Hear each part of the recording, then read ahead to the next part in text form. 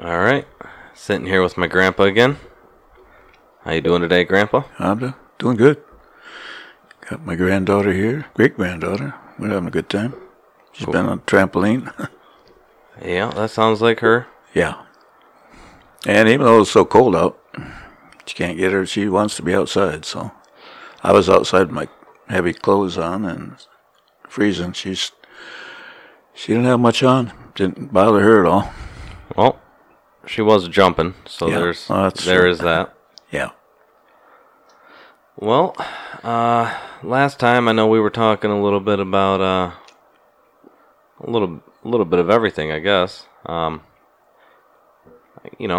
We can go wherever with this, but I just had a couple things I wrote down. I figured I'd get your thought it might be interesting to hear your perspective or some stories on some things. I posted the second podcast, the second recording of you and Grandma, and some of the feedback I got on the first one was your ping pong while you were working at Ol's. Yeah. And I said I'd dig into that a little bit more. I was talking with Greg and Brandon, and I told them I'd dig a little deeper on that. The Three Brothers podcast has been going pretty good. The new one will post tomorrow. It's scheduled. But in that, Greg had said that it was kind of fun listening to some of that work stuff. So, tell me about the ping pong. What was that all about? I heard you had tournaments and. Well, yeah, we had. That didn't. They let us start using ping pong tables and radios and stuff. I don't recall what year it was, but for a long time we didn't have that. But talking like 80s, 90s. Yeah, and those ping pong games got kind of intense sometimes. We had a lot of good players down there. A lot of people had I didn't say a lot. There was quite a few people who had a lot of free time in there, so they could spend a lot of time playing ping pong. That probably does sound strange for people that don't get those opportunities when they're working, but we didn't for years. So, and we were in part of that factory where there was a lot of people had free time there. So, and you just did it on your breaks, lunch break, and then on your breaks, and other people just had more free time than others. And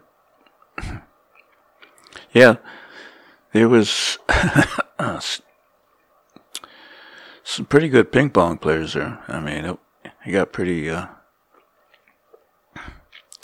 interesting. I thought I was, maybe a little better than average, but getting beat by a lot of those guys quite often. There's lots of guys who couldn't beat, so they were just too good. Yeah. Now, when you say better than average, do you mean like average guy off the street, or better than average for your shop? I don't know how. There were some pretty good ping pong players there. I don't know how they would rate. For generally speaking, ping pong players, but it was pretty good. They were pretty good, and it was a lot of fun. So, but a lot of times, that made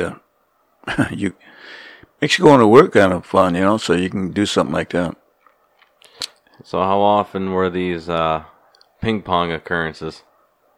Oh, there was quite a few, or not a lot, but there was a few places where they had ping pong tables, so there was always somebody playing ping pong. The tables are always, somebody was always playing. And so I guess explain your job a little bit, that way people can understand why you had the ability to play pong and kind of what you did. My job could vary quite a bit. When I was a fork truck driver, sometimes we just ran out of work. We didn't have work to do. So if we were on like at the dock, if we didn't have any trucks to unload, we had free time. Or the people on the floor, sometimes those jobs varied every day. Sometimes you'd be quite busy, and then other times there'd be very little work to do. So, And we didn't have too much trouble with the supervisor.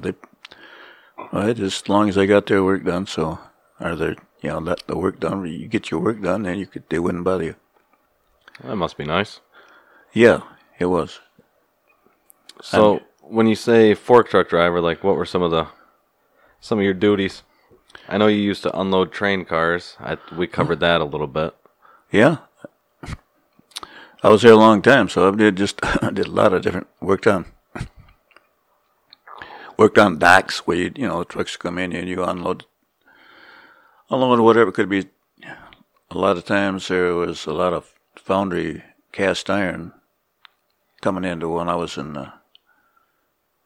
part of the main plant and the motor plant because we had to get cast iron for blocks, heads, bearing caps, manifolds, intake manifolds, and they had to go through heat treat. We had a heat treat department, and all those jobs are different. I mean, heat treat was an interesting place. Those big furnaces, you see all the hot iron when you see those foundries. Well, they would, make castings, and we'd ship the castings to us, and then we would. The exhaust manifolds had to be heat treated. There was bearing caps and everything. There was some things had to be heat treated. A lot of bolts. Go through these long furnaces. You open up just enough. You put them on a conveyor, and you send us some. It'd take a process. I don't know. I don't recall how long. You just leave them in that furnace. They go in one end and come out the other. But when they came out, they would be just white hot. Then you have to put them in gons. Just let them cool. Well, in the wintertime, we'd get a couple of those gons full of somebody on a heat treat would bring them out and bring them on the dock because the docks would be cold because the big doors would be open. Oh, yeah. We'd set them out there and you just stand by those gons and radiate a lot of heat so you could warm your hands. Yeah, it was a nice heat source. Huh. Yeah, so when you would unload train cars, was that mainly cast or was that a little bit of everything? That was... Well, see, on and off, like there was, like I said, I've been there for a long time. I did a lot of different kinds of materials off rail cars. 42 years, right? Yeah, and we get carburetors, and you can get a lot of things off rail cars. I mean, but most of those smaller parts would come in on trucks. The bolts and smaller parts. They need. Unload them, and then you take them to a storage area. Then the people that needed to put them take them to a line where they used them. They had truckers for that purpose. They would we'd have to take them to you've probably seen those, like that I don't know what it is. That car company has those cars that you can put into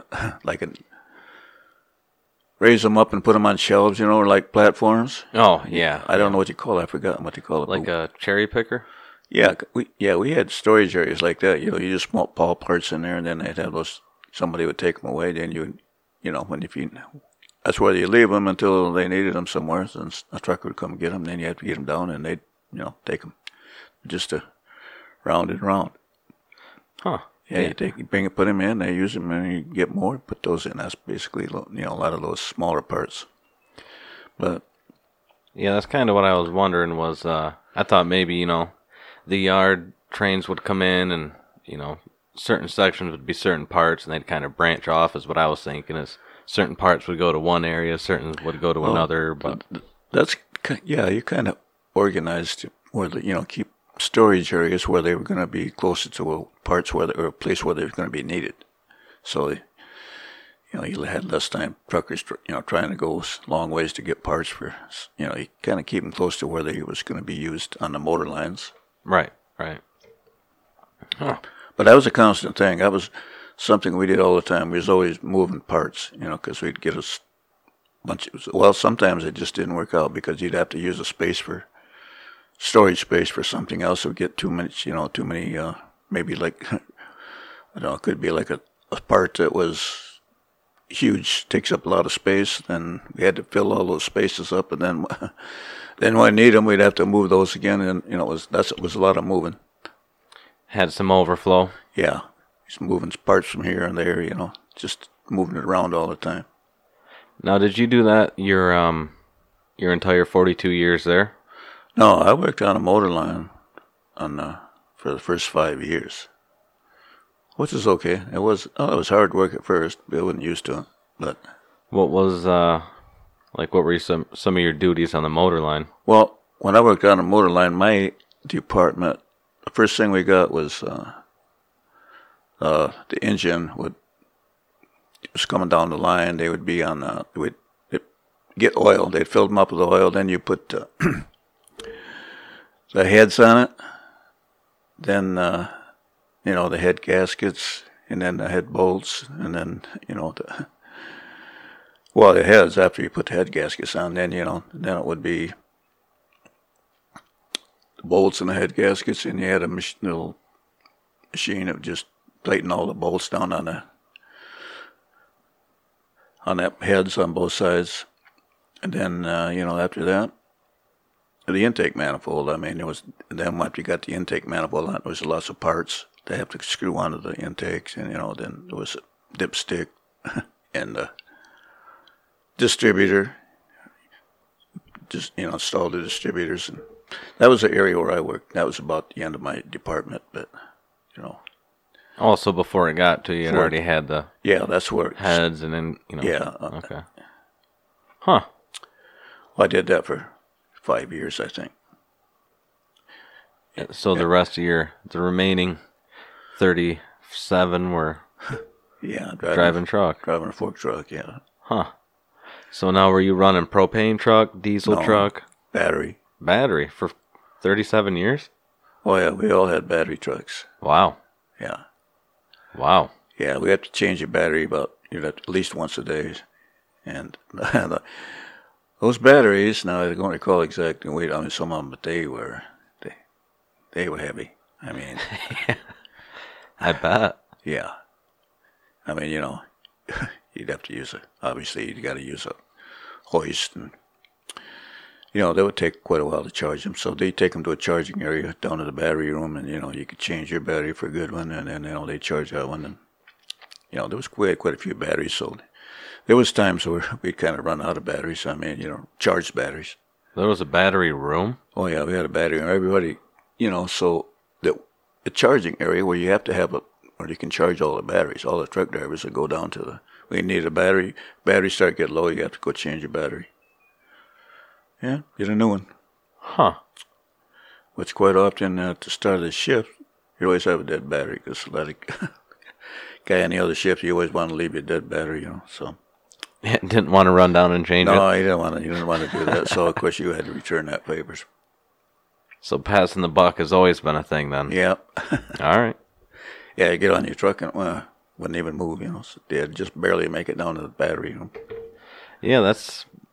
I guess I never really thought of that there might be, a department dedicated to just charging batteries. Oh, yeah.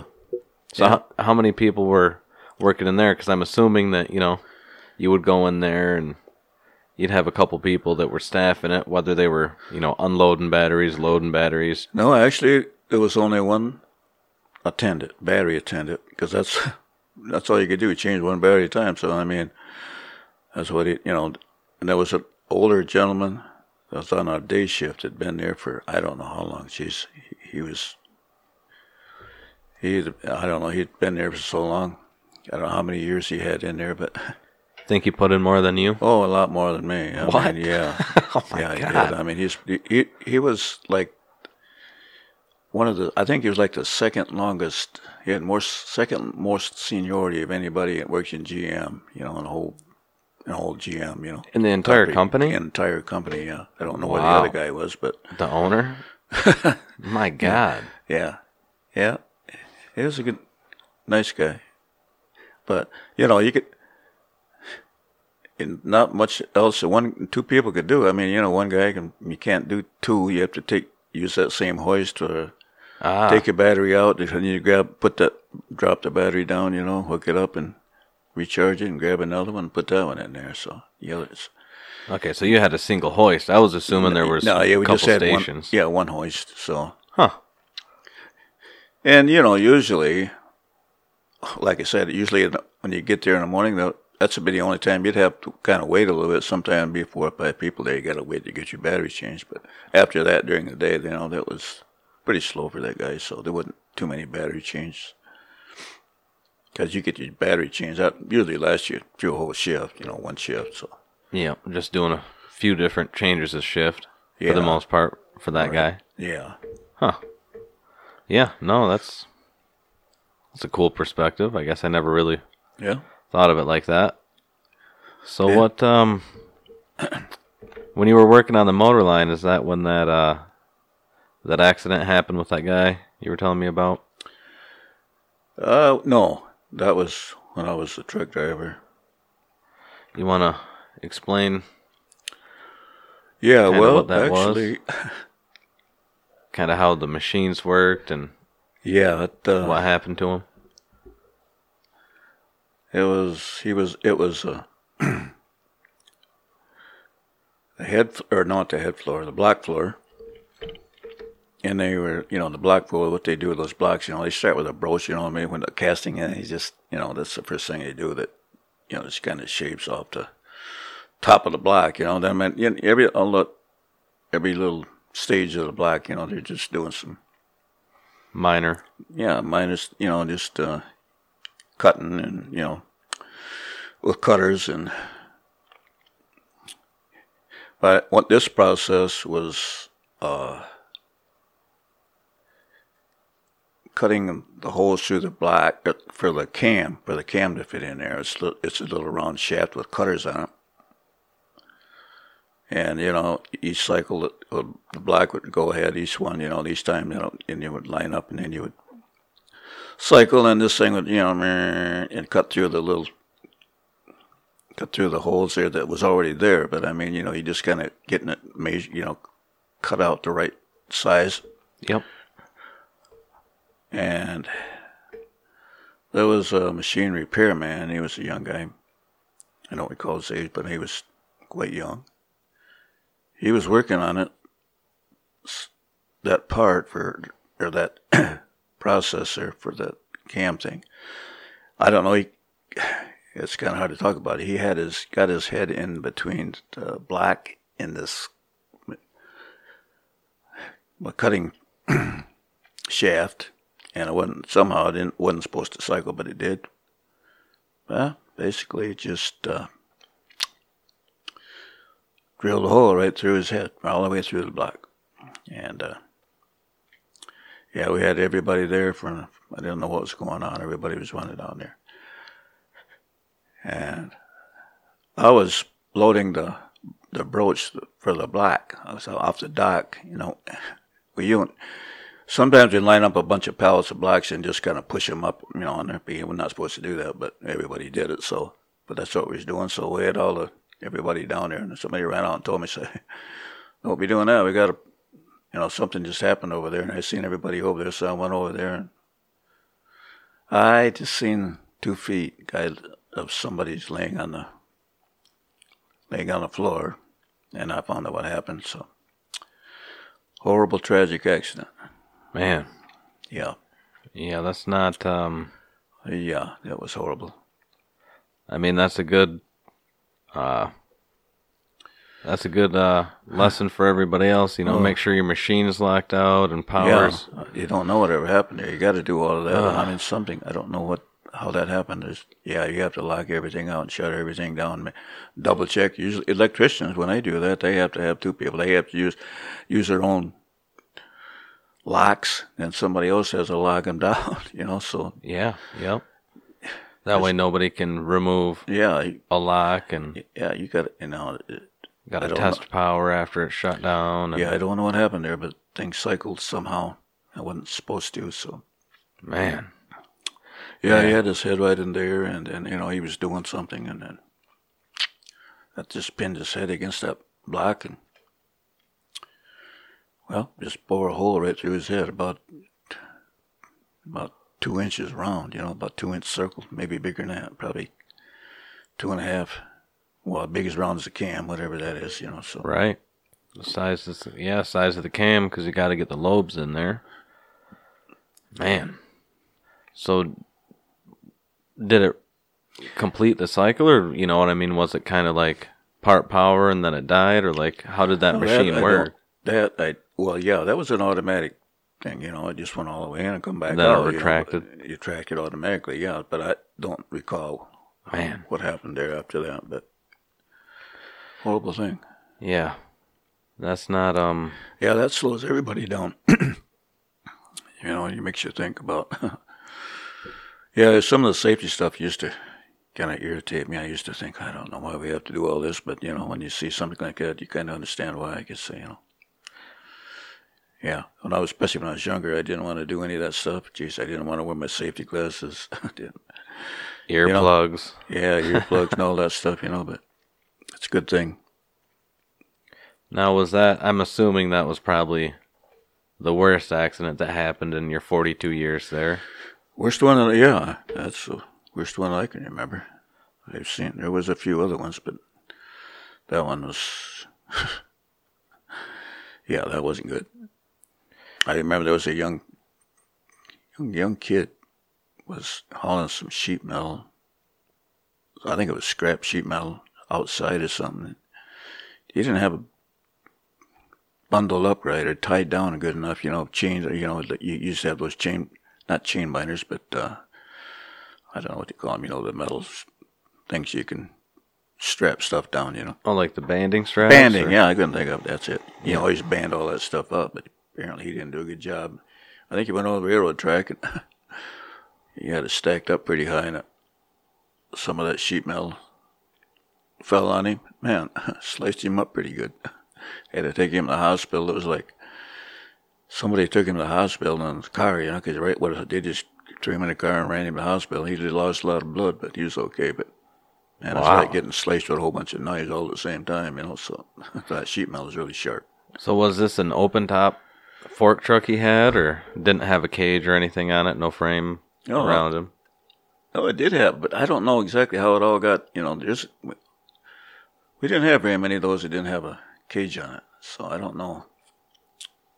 There was some, maybe that was it, but I don't recall about had the cage on it or not, but you could still get stuff inside there, because, I mean, you know, yeah, he filled up, Man. You know, and that car kind of filled up with blood there on one side of the car where he was at, but. Oh, yeah. Hate to get pulled over after you he might open the door and the blood might be running out the door or something, you know. Man. Yeah, try and explain that. You know, you leave him at the hospital, you get pulled over on your way back to work, and yeah, that's a hard one to explain. Yeah, I guess the police officer, you see a car go by and you got blood running out the door, so. All over the window. Yeah. Man. Now, I can't remember if it was you or not. I was younger and you were telling me about a guy that was, I think it was you, because I'm imagining, trying to remember 100%, but I think it was a press, something that formed, you know, fenders or something, where a guy was climbing in there to do maintenance, and it was supposed to be locked out, and it cycled on him. Didn't kill him, but it crushed him pretty good. You know, it wasn't fully energized or anything, and it just kind of... Yeah, I'll tell you, that used to scare me. I mean, I don't remember a lot about that incident, but I know those guys were working on those dies. You know, they'd raise them up, and then, you know, they'd put all these jacks under there. But those guys would go under there, and I mean, they're laying there right on their backs or something, you know, or looking up at that. That always scared me. I could never do it. Man, oh man, I would never get in there. It happens. It's happened before. I mean, I guess you wouldn't feel nothing. It crush you like a, you know, like a grape. You know, you just squish. Yeah, and I mean, I can't imagine how many tons those are, but they're taking, you know, a preformed or hardly formed sheet and pressing it into a complete part. Yeah, and I've seen them kind of, you know, not cycle right, you know, kind of, you know, that always made me kind of nervous. Like, even when they were working on them, they would try and cycle them. You know, I mean, you wouldn't obviously be inside there or anything, but, you know, they would malfunction or something, you know, so man, that was scary. Yeah, those those big dies are huge. Yeah, there was a lot of pressure in there. Now, were those some of those hot dies, or were those all cold presses? No, Do you remember? No, most of those are cold. Yeah, but Man, well, they could do a good job, and they were a lot of huge because a lot of them are like side panels or yeah, doors and quarter panels. Yeah, quarter panels are big, and then hoods. Yeah, hoods. Man, hoods were big. So there was a lot of them like that. So yeah. Yeah, I don't. I'm claustrophobic enough. I don't need to. Yeah, I know. And if you see somebody, I know I used to driving all around, you see those guys working underneath there, in those press rooms, and I thought, man, I don't think they could pay me enough money for that. No, no. I mean, if something happened, I would definitely be asking for hazard pay. Yeah. Big time hazard pay. Well, we did have a guy actually. He got killed or he died after an accident on they would change in the dies. We have they put the dies on the floor, then they'll pick them up with another hoist, and put the different hoists in. But the guy running the hoist, we always had two other guys to kind of line up everything, and one guy running the hoist. Yep. And a couple guys by the dies, kind of guiding it. Right, yeah. They would do all of everything, guiding them and unhook everything and hook up the other dies and stuff.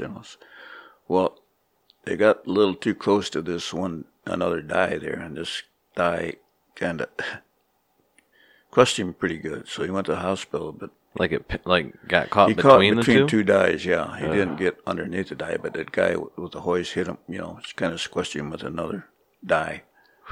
And that's what happened. He finally did die after, he survived that for a while, but then he eventually... Injuries got him? Yeah. Probably internal bleeding and stuff like that. Mm-hmm. Man. Yeah, I can't imagine either, you're crushing some pretty soft stuff in there. You rupture a spleen or something. That's, Yeah. Kidney failure and all that good stuff. You can't. Yeah, I don't know how that happened, but those guys, you don't have a lot of room in between those dies. We didn't have a lot of room. You probably got, I don't know, I'm just guessing, maybe 3 feet time between those dies. Whoop. And I don't know if something happened to one of the change on the die or something, or just the hoist operator just... Lack of communication, somehow, anything. Something happened. If you wanted to sit back, I can swing this mic a little for you. If you want to... No, it's okay. Lean back, okay. Well, yeah, I don't want to keep you reminiscing on the, workplace injuries and accidents and stuff, but did you ever have any close calls or any accidents? I know, obviously your shoulder and stuff like that, but, personally, when you were driving truck, did you... Or even when you were running, on the motor line. Oh, yeah. Everybody driving fork trucks had close calls. Jeez. Just happens. I actually, one time I was taking some scrap out to the scrap yard, and those were scraps up in, I don't know. I think it was doors. No, not doors.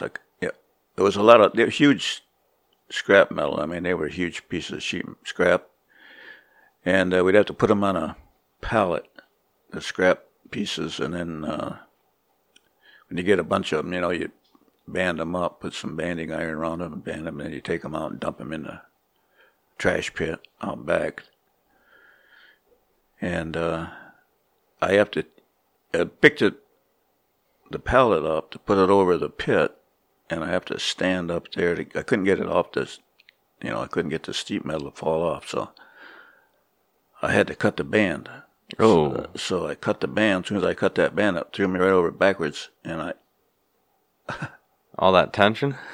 Yeah. And I fell on the ground. I fell on the floor there, or back there in the pit area. And I hurt my arm. I had to go home early that day. I had to go, I was off for a little while. So that was a surprise. Yeah, that's a lot of Yeah. compressing all that.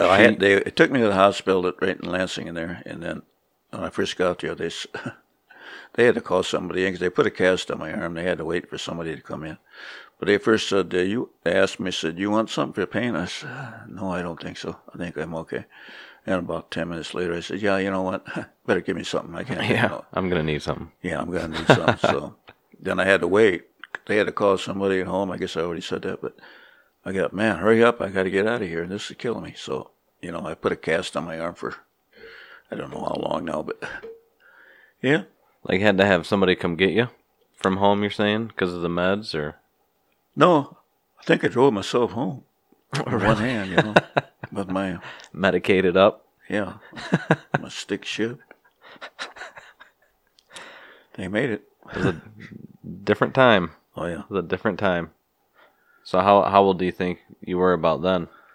Wow. I'd have to, if I was just a rough guess, I would say, let's see, like, I'm trying to remember where I was at, because I started out in the motor plant, and this was in our plant 3. So I think it was probably, I don't know, probably about 1985, I think, something like that. Yeah. So do you remember when you started at GM? Oh, yeah, 64. 64. Huh. Yeah. It was about the time... I was working at the shoe factory, and I thought everybody wanted me to try and get the Oldsmobile. And I thought, well, okay, I'd finally put in an application, but they called me, and then after I did my physical, I thought, well, after I had the first couple of jobs I had, I wasn't sure I made the right choice here. I thought, wow. I had some rough jobs to start with, and I was making, I was on a pink babe piece at the shoe factory. But I didn't know they did piece, right? Yeah, and then I was making more money there than I was at Oldsmobile. And I wasn't making a lot of money at shoe factory. I just wasn't making much at General Motors either, because I started out at $2.65 an hour. At GM? Yeah, think about that. And that was in Wow. 1964. Shortly after that, we got some raises, but think about that in 40 hours. It doesn't add up to a lot. Man, yeah, you're looking at... And you were driving all that way. Maybe $100? Yeah, and then, of course, gas didn't cost much.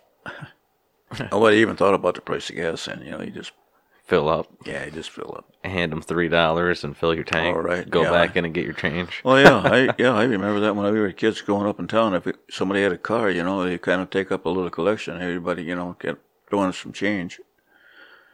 You come up with a couple of bucks, man, you get fill up your car almost, so go forever. Yeah, and that's back when gas mileage and emissions weren't a big deal either. Right, yeah. Huh. Well, on that note, you were saying, you carpool, get a bunch of people together, fill up your car on the weekend. That just kind of made me think, leading up to, I guess a career, even though, the shoe factory was obviously a start of it, leading up to that, leaving high school and stuff, as far as connecting with some of your friends, how often would you guys get together and kind of talk about work and stuff, different jobs? I know that's a big part of people's life. They get out of school and they kind of scatter. Now they go to college and, make new friends, but... We got that many people who went to college when I was graduated from high school. It was kind of like you had to have money then. List of people in our, in our school area we always knew who it was, all the people that had their parents had money, but most of them didn't. So nobody even really talked about going to college, because it was nobody really expected to when they were younger. So you just kind of look for a job, any kind of a job. Just about take any kind of a job, if you want a job, just to start with, and then try and, as long as you had a job, then you could kind of look around for something better, but you just wanted a job first. Yeah. I can see that. So, like, when you got out of high school and people started getting jobs, like, how often was that a weekend thing where you guys all still got together and did stuff, or was that, Well, organize it once a month, or, you know? it just kind of always came together. I don't know. We'd always have. It just worked out that way. I mean, we'd kind of all be maybe uptown, all together, and all of a sudden someone would come up with something, and hey, let's do this. So, well, say, how much money you got? So, yeah, 75 cents. That's about all I got. Well, that'll help. So we could just go somewhere and do something. That's, it's so different. I've thought about it so much, that, wow, we didn't have to have a lot. I really, so we still had a lot of fun. I mean, we didn't have to have money to have fun. And even in a small town, I think because a small town, everybody was friends, it just seemed that way, We didn't have any, competition between different parts of town or anything like that, or different people, different little cliques or nothing. Everybody was everybody's friend. So we could all just kind of get together and do stuff together, the whole town, our group. Of course, it was a small group, but a lot of them, it was part of the family too. I mean, we had quite a few family people and cousins that grew up at the same time, right around the same age, and that's nice too. Yeah, that's nice. Yeah. So, Yeah, I know. I've thought about it. I thought, man, like I remember my son Michael. He said, "What the heck did you do, Dad? There was nothing to do in that little town." I said, "Well, we never had no trouble. I loved it." I said, "There was a lot of fun, a lot of things to do. If you just have to, if you don't have any, if you have to try to think of something to do, I mean, just I don't know. I guess if you just when you grow up in the culture is a lot different. Everything's especially now, with just people wouldn't understand how we grew up, and they wouldn't be able to understand how you could do that. And that was actually it's a blessing. It really was. Well, that's what I was gonna ask. This was all before cell phones, and you had landlines, probably a lot of rotary phones still hanging around. So oh yeah, we had rotary phones for a long time. Yeah, click, click. That was funny. Yeah, I know it sounds weird now, but I mean, that's what we had. We didn't think we didn't have, we thought everything was moving up, so. Had everything. Yeah, so we thought we was doing okay. I mean, that's what I mean. It's like all the stuff we had, we didn't feel like we were missing out on anything. No, I mean, honestly, this is my opinion, might be a hot take, but I feel like when you're, staying active, especially now that, you have things like the internet, social media. I think we talked about this, but you can be hanging out at home, talking to friends on social media, online, through text, never actually conversing. But even if you call them on the phone, you're still at home alone, and your body knows, your brain knows the difference between being with someone and not being with someone. And I mean, you put your phone down, you're back to being alone, even though you may be conversing, but then that can also be a spiral where you start, especially if you become acclimated to communication through a device and not in person, that changes your habits of communication. You might be a little bit more timid, less apt to talk to somebody. The way you handle a face-to-face interaction might be for the worse rather than the better. There's no real social, I'm not going to say there's no social adversity that people are overcoming now, but it just, to me, it seems like, well, let me ask you this. I think this will drive the point home. When you were young and you called a friend, or not even young, let's say in your 30s, and you called a friend and he didn't answer his phone, did you assume that he was ignoring you, or that he was maybe busy? Maybe he wasn't home. Maybe he was outside mowing. You know what I mean? Or did you immediately go to the worst, like, I know he's there. Why isn't he picking up? No, that's what I'm saying, and I was talking about earlier. I said, we just grew up different. We were all friends. I'm calling somebody that's one of my friends. I'm sure things probably have done something. Just about all my friends, it probably ticked them off at one point or another. But I mean, I never thought they would ever do anything like that. I know I never would, so I didn't. I assumed they would never do that. It's just they weren't available at that time, so I knew that thought would never enter your mind. Well, then my follow-up to that is, would you then think, well, I really want to hang out, so now I've got to drive over there instead of just moping around the house or finding something else to do? You know what I mean? Did you take... It just seems like there was more initiative in, your time to go and make connections, make things happen. Well, yeah, if I was talking to somebody, you couldn't get a hold of him, I thought, well, he must be, he's either outside or doing something, so I'll just go over and talk, see him. That's just kind of how it was. I mean, if he didn't happen to be there, well, then, that's one thing. Yeah. But sure, that's how you did that.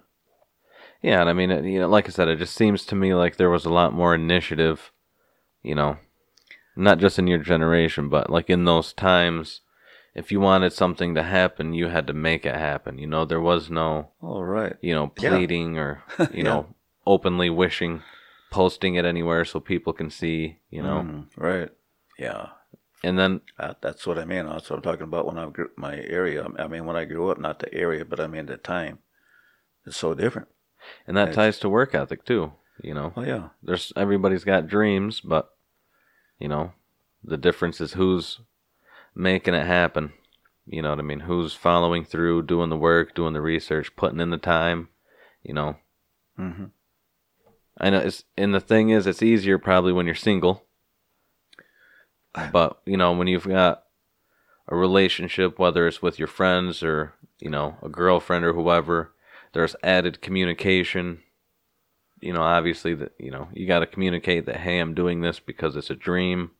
And I feel like a lot of people don't know how to communicate that, so they end up getting steered around in their relationships. They may not want to lose a friend, or they, may not want to spend the time with someone, and, they'd rather discard a destination they're trying to get to, give up on that for the moment. There's no real, I don't want to say foresight, but there's no real, it's hard to see down the road nowadays. Yeah. In my opinion. Yeah, I think so. Yeah, that's the way I see it too. Yeah. So when you were hanging out, I mean, even, at any point in your life, do you have any unexplained occurrences that maybe, hanging out with the friends one night, looking at the stars, you see a UFO, or maybe, be hanging out at home and maybe think you see a ghost, or, you turn around, you see somebody, you turn around, they're gone. Or is there anything like that that kind of sticks out in your memory? Yeah, I remember once when I was still living in Perryington with my mother and dad. I had a friend, I believe it was Ronnie. We were out at night and we seen this lake kind of flashing across the sky. And it was halfway between our town and Middleton, so we kept walking down the road. What is that? What's going on? But it was strange. But I'm sure it was nothing. But for a couple of young kids, it was kind of spooky. But I never did know what it was. But it was just some kind of a light that just kept seeing on the. It was almost like a flashlight on the clouds was moving around, So, and it was we'd lose it and then it would be over. We'd move it, see it again. And I've always remembered that because it was one of those weird things that happened. Do you know about how old you were? Oh, I don't. I'm probably guessing about 14, 15, something like that. Yeah. So in that time, about that time, well, I guess if it was a helicopter, you would have heard it. But did it have kind of like a pattern, a flight pattern like an airplane, or was it just kind of erratic? It was more like erratic, because it would, like I said, we could see it, then it would move, I don't know. I can still see it, but I don't know what it was. It's probably nothing, but it was, whatever it was, some kind of a light phenomena or something, so. Yeah, that sounds pretty suspect because, obviously airplanes, for the longest time, they've had to have their nav lights on them, and Yeah. You know, that would have been something that probably would have stuck out, seeing a green or red flasher. Yeah. Huh. Yeah, this is more like an orange light. Like a lantern. Yeah. That's fascinating. Yeah. And this was between Perrington and Middleton. Yeah. Because I remember we kept walking down the road up, you know, towards Middleton. You know, and it just kept moving on us. And I don't recall how we ever just, how it ended, but I still remember that, though. Yeah, so this must have been obviously after dark. Oh, yeah. It was, at night, obviously. Wow. Well, have you got any other ones that kind of stick out? You know, any experience? Like I said, it doesn't have to be like aliens or ghosts, but you're talking about after night. I just happened to think of something that was. We did a lot. You know, like we always had street lights on our corners. We had one right close. We lived on a corner, and I'd go out. You see bats flying around by the lights. You know, so you go out there underneath those lights, and you could throw. Like, I do remember there was things you could throw up like baseball glove, or I remember badminton rackets. We could throw them up in the air, and those bats would fall them right down. You know, so. And we had a lot of fun with those bats. Just watching them chase. Yeah, and that's one of the things I'm saying. You know, a lot of people would say, "Well, man, that sounds weird. Why would you do something like that?" Well, that's what we did. You know, we didn't have phones or nothing. You know, you just did things like, you know, you just make your own entertainment. You know, so, and that was, like I said, that was a good thing.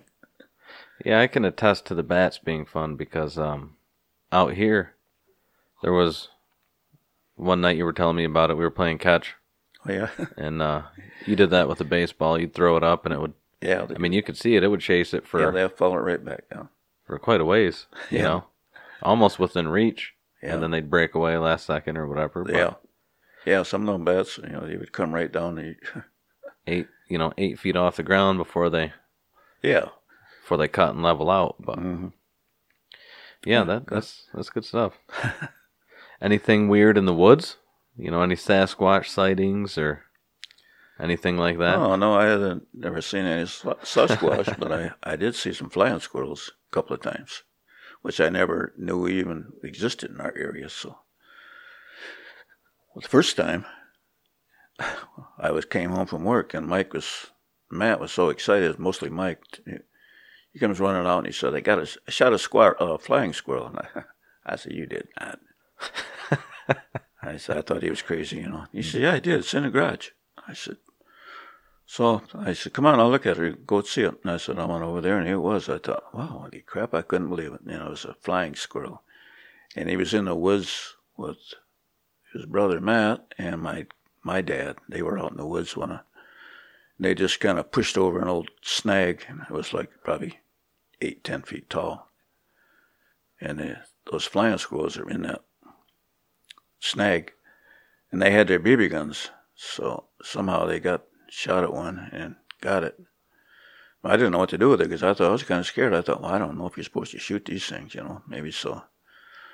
I kept it for a while in the freezer. I didn't know what to do with it, but you know, and I don't recall whatever happened. But then one time I was bow hunting, and there was another tree that, you know, was kind of a dead tree that just top blew out of it.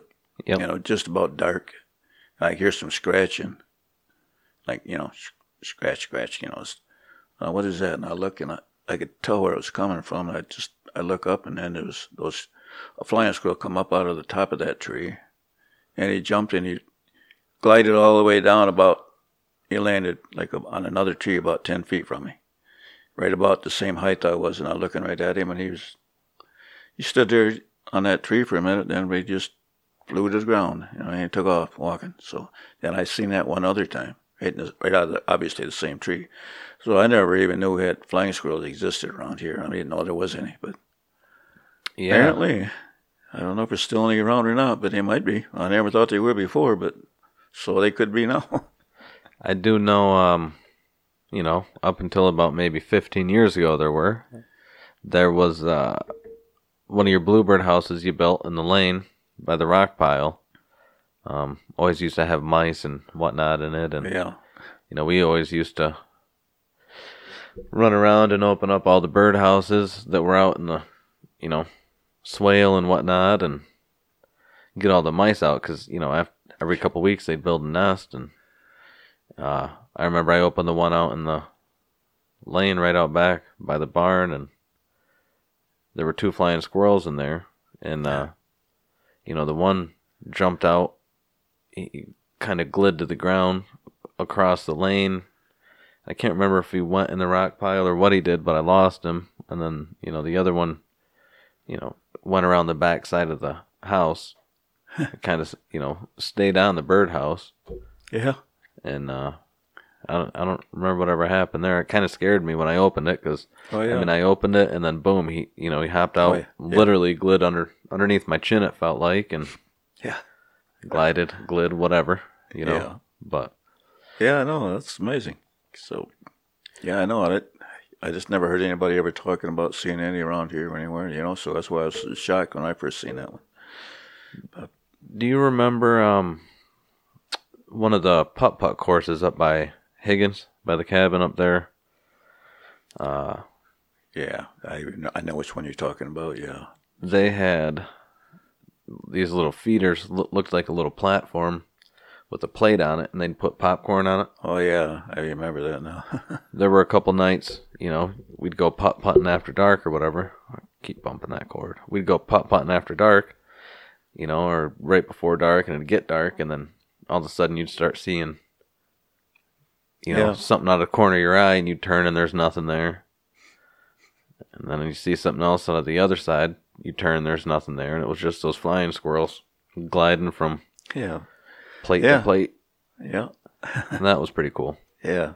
That was about the only time I've ever been, actually it is the only time I've ever been close to one, other than what I was just telling you about when they bust out of that house like that. Yeah, I know.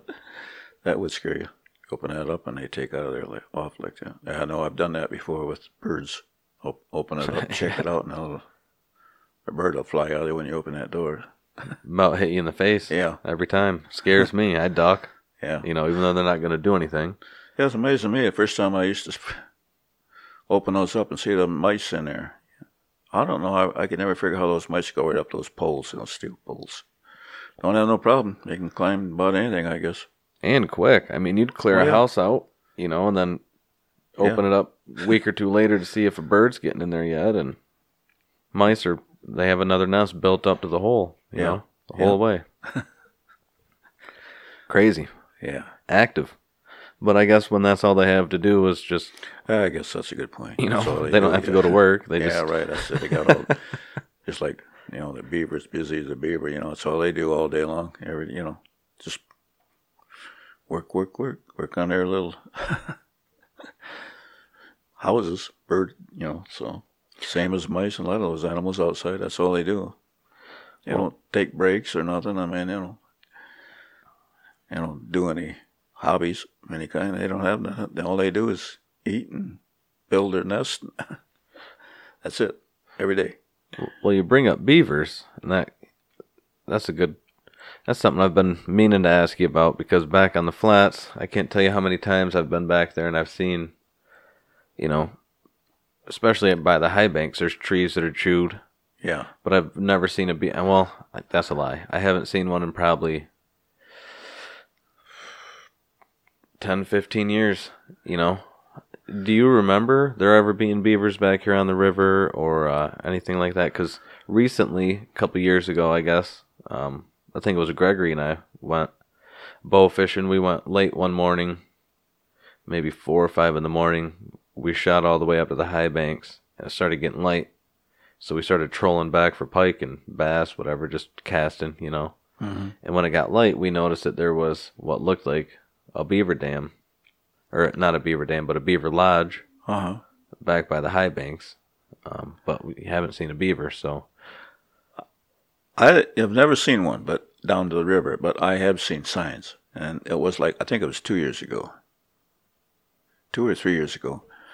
I went down to the this little drainage that goes to the river, and I got just about close to the river, and there was some trees of the fresh bark had chewed off all the way around. I thought, well, it's got to be a beaver. So, I mean, it was all white, and it was it just been done.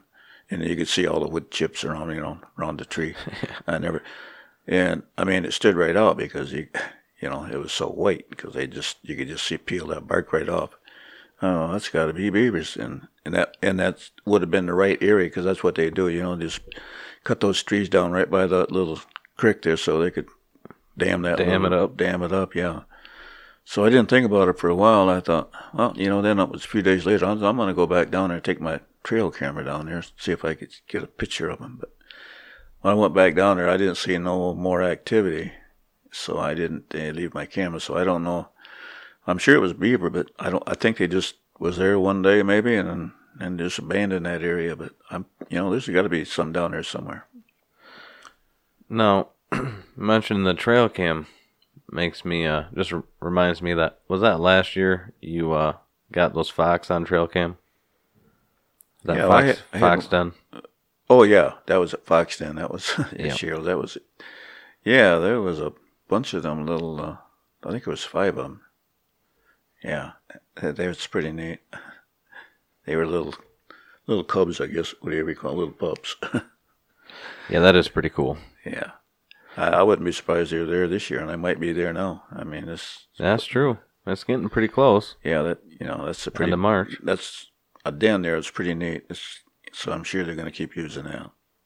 Yeah, I feel like it's usually pretty close to now. Mid-April they start, or should be popped because, just like the coyotes time the fawn drop for their pups. Their pups are big enough that they can scoop up fawns and stuff, which that's kind of weird too, just the way the biology works. You got those predators that schedule their calving around the prey calving. I guess this works out for everybody, all the animals.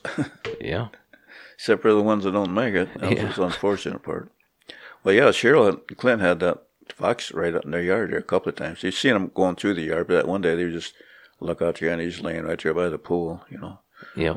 Clint had to run out there and, she didn't have to. I said he just had the hose. He was going to spray him and he took off. And of course that made Cheryl kind of mad. So yeah, I don't know why he was going to. It's not like, unless he would have got in the pool and drowned or something because he couldn't get out. But, yeah. As long as you're paying attention to him, just let him do his thing. Yeah. Keep an eye on him, chaperone him, whatever. Yeah, it reminds me, I had one do that here one year.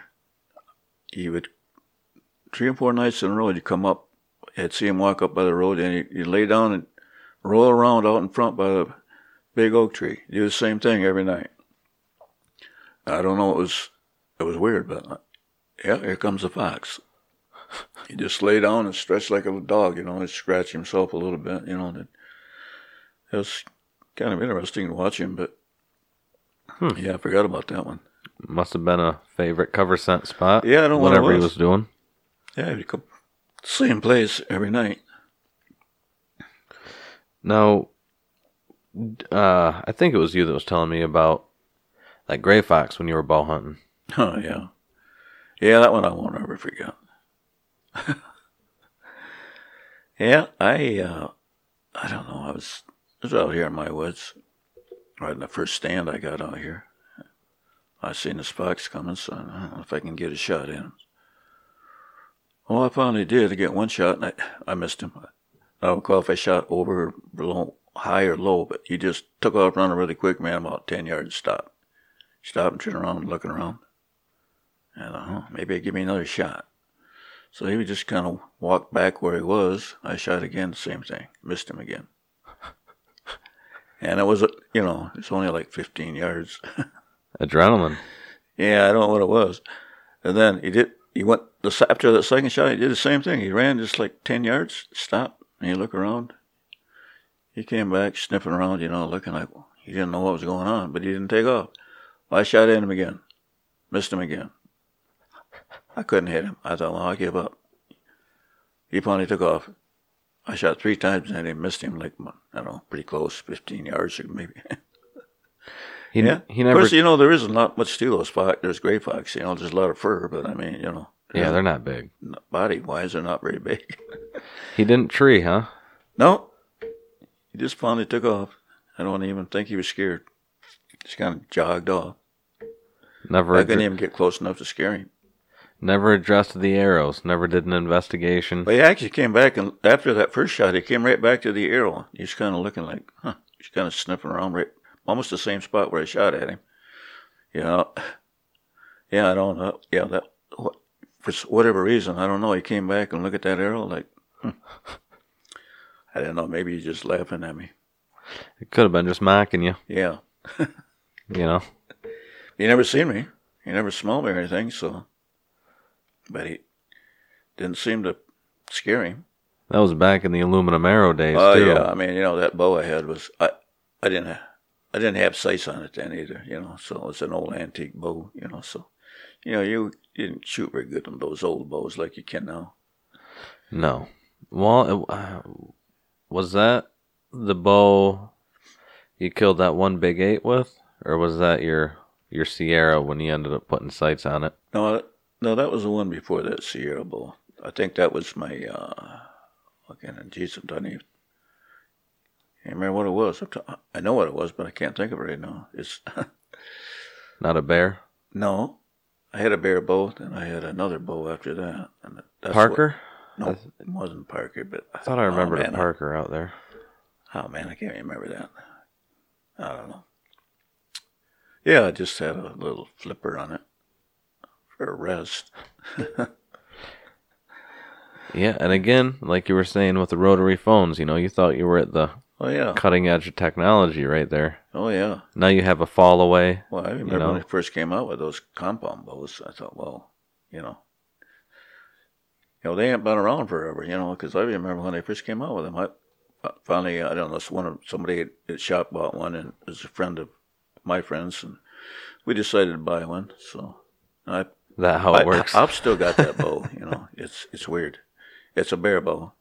I think I paid like $65 for it. That was probably one of the first compound bows the Bears ever made. And I used to shoot fish with it. It's basic. Whoa, I'll tell you, there's not much technology involved in that thing. No, that was one of the first bows I ever shot fish with. Between that and the old Nova. Oh, yeah. Yeah, things have changed. So have you got any good hunting stories with that bow, or did those come later? No, I never shot anything with that bow. Jeez.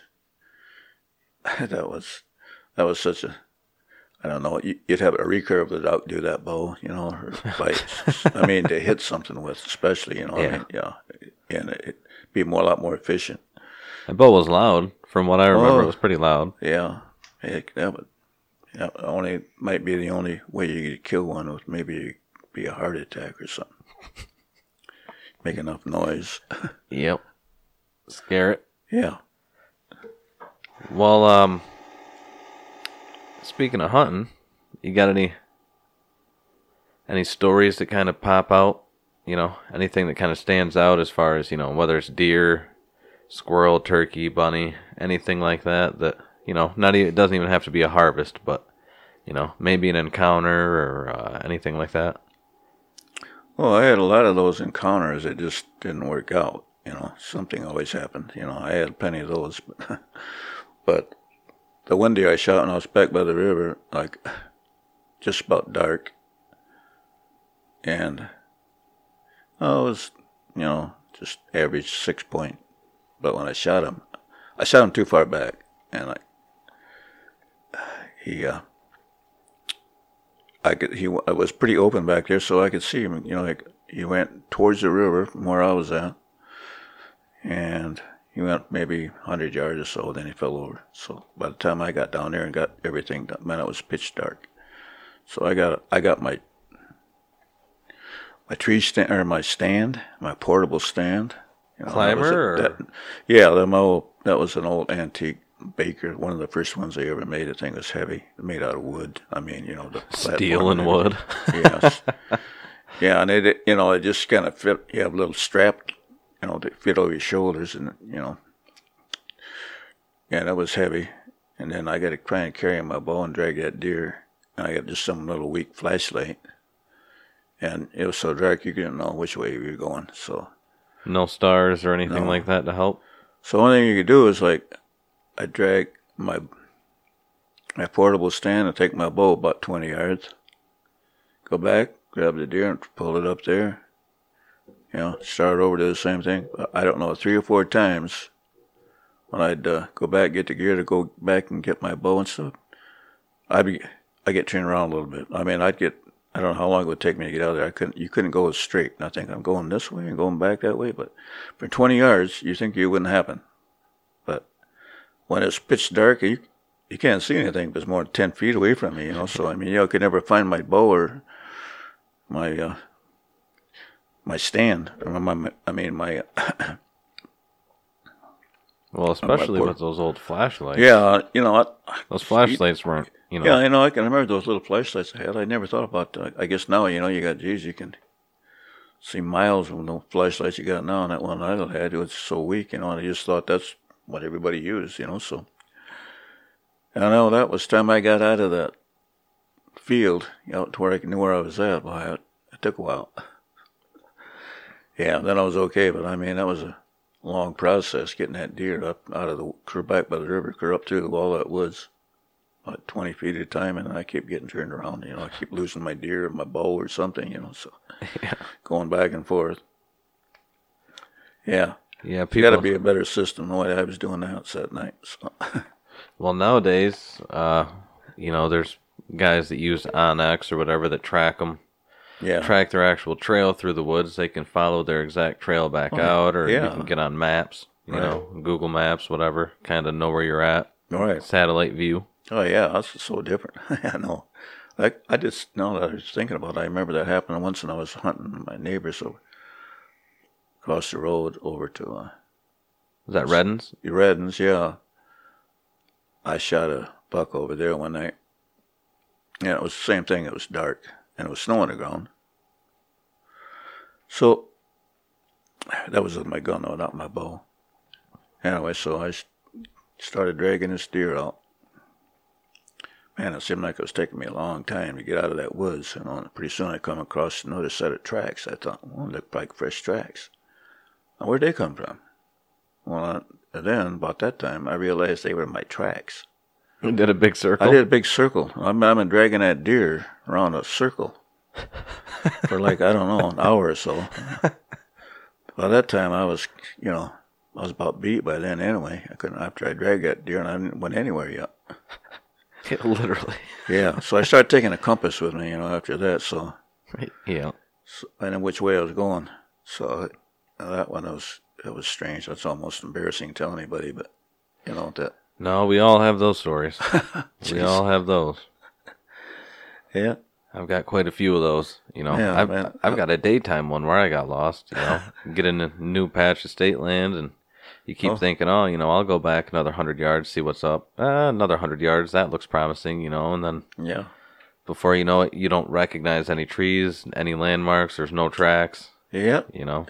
So then you just got to use the sun. Be like, I know way's where I'm at. Right. You got something you can go by, but at nighttime, I don't know. It's kind of hard at nighttime sometimes, but it's really dark. And that moon moves quick, even if it's out. It's hard to use that because it moves so fast.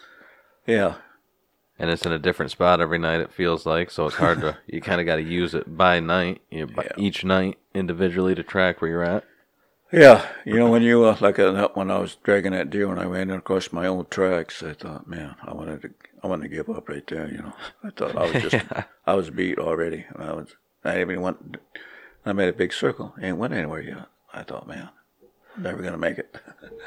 Well, you start dragging a deer by yourself a long ways, and it don't take very long. Those things, you think you're hauling a freight train or something, Dragging a car hood. Yeah, dragging something just like it's getting heavy every step, I remember one of the bigger eights you shot. You came in, it was late, but you came in and I might have been like 6 or 7. Yeah, you remember that story. I remember that deer that shot. Yeah.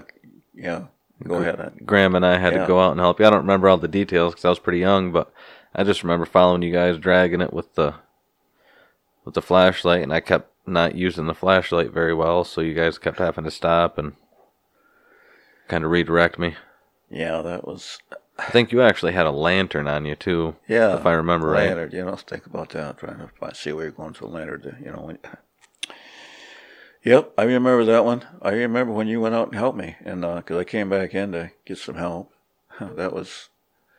I remember that deer because I shot that deer too high. Shot him right in the backbone, and he just dropped, paralyzed him. His back legs, he was kind of up on his front legs, but he couldn't go nowhere. He couldn't move his back legs. So I thought, now what am I gonna do? I gotta finish him off somehow. So. I get down and I don't know what the heck to do. I thought, okay, well, I just knocked another arrow and I get right up close to him. I had to shoot him, through the ribs there. Second time, so I could take care of him, I guess, So that was weird, shoot one in the back like that. That's those old bows for you, That finger shooter too, right? Yeah. Shooting by finger. Yeah. Yeah. So I mean, that's even more. Yeah. Yeah, I shot him too high, shot him right in the backbone. He just paralyzed him. He just flopped right on the ground. Boom, Remember about how far he was? Was it pretty steep angle? Yeah, it was kind of he wasn't too far, probably, but probably, I don't know, less than 20 yards. Yeah, that was quite an experience, shoot one like that. Yeah, those are definitely landmarks in the hunting memories. Yeah, I like to have them. When you shoot them, they run off. When you get up there, they're already gone. I don't want to have to shoot a deer when it's already alive. I have to shoot them again. That's not a good experience, but no, I know there's no difference, but I mean, yeah. You don't want to look at that deer and have to shoot him again. It's like when he can't move. Well, I reminds me one time I had my brother-in-law used to put apples out and stuff, I was hunting there, and I guess they were just does, so I didn't know if I was going to shoot them anyway, but those does come up here and start eating those apples, I'm thinking, I don't think I can shoot that deer when he's sitting there eating an apple. It just didn't seem right to me. Yeah, that's a tough one. Yeah, I know. I thought, well, he's just sitting there eating an apple, and I thought, man, it's not right for me to shoot a deer when he's sitting there eating an apple. I guess if you shoot at him before he gets there, I guess you're okay. So let me ask you then, because obviously a food plot feels a little different, what is the difference between a food plot and, a bait pile in your mind? I don't know, I guess it's the same, but just, if you're eating some kind of a grain or something off a field, I think that's just, I don't know, it just seems more natural. It seems different than having to, feed him an apple or something, but I have actually done it before. I mean, I never shot one like that, but I've actually put, when you could do that, I put bait out like that. So I probably could have done it, but I just remember that one time. I thought, I don't know, this looks weird. See, my theory was going to be the work that goes into it. Maintaining a food plot and kind of planning, turning the ground, all that good stuff. Yeah, that's different. Yeah, you got all that. Rather than just buying a bag of apples or going to the orchard and being like, hey, load up my truck with your drunk apples. Yeah. Well, you're feeding a lot of deer, though, with that, too. So, you're only going to take one. So you're doing good for the rest of those deer. Well, that's true. That's a good way to look at it. Yeah.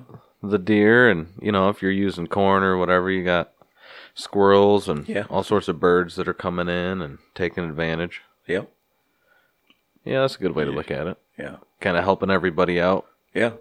Putting meat in your fridge, but you're also putting fat on bodies that you're not putting in your fridge. So, right. Especially when winter's coming, Yeah. Usually later in the year you do that. Huh. Well, other than the deer, have you got any... Well, I guess even your harvest, have you got any of the kids, Mike, Matt, anything that kind of sticks out as far as, any of their hunting escapades? Well, I don't know. I don't know if maybe I mentioned that before. I don't remember. I know Matt. We were hunting one. I think it was, we hunted in the morning and it came back and we were in the house, and somehow this buck showed up close to the house. So Matt takes a shot at it and he hits it. But, not a good hit. But so the deer takes off. Shotgun or bow? I don't even remember now if it was. No, muzzle it wasn't. loader?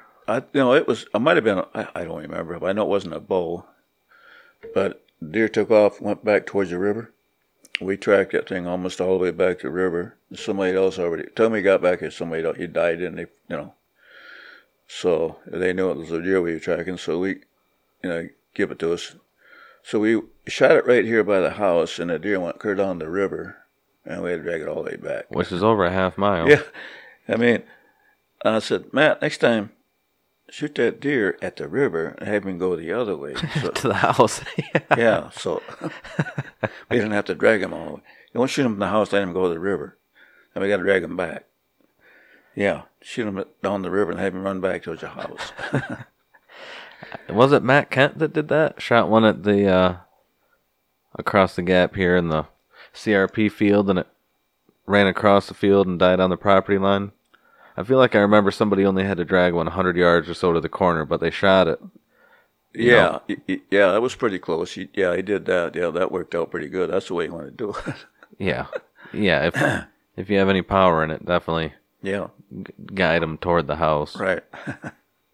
Yeah, that's words of the wise right there.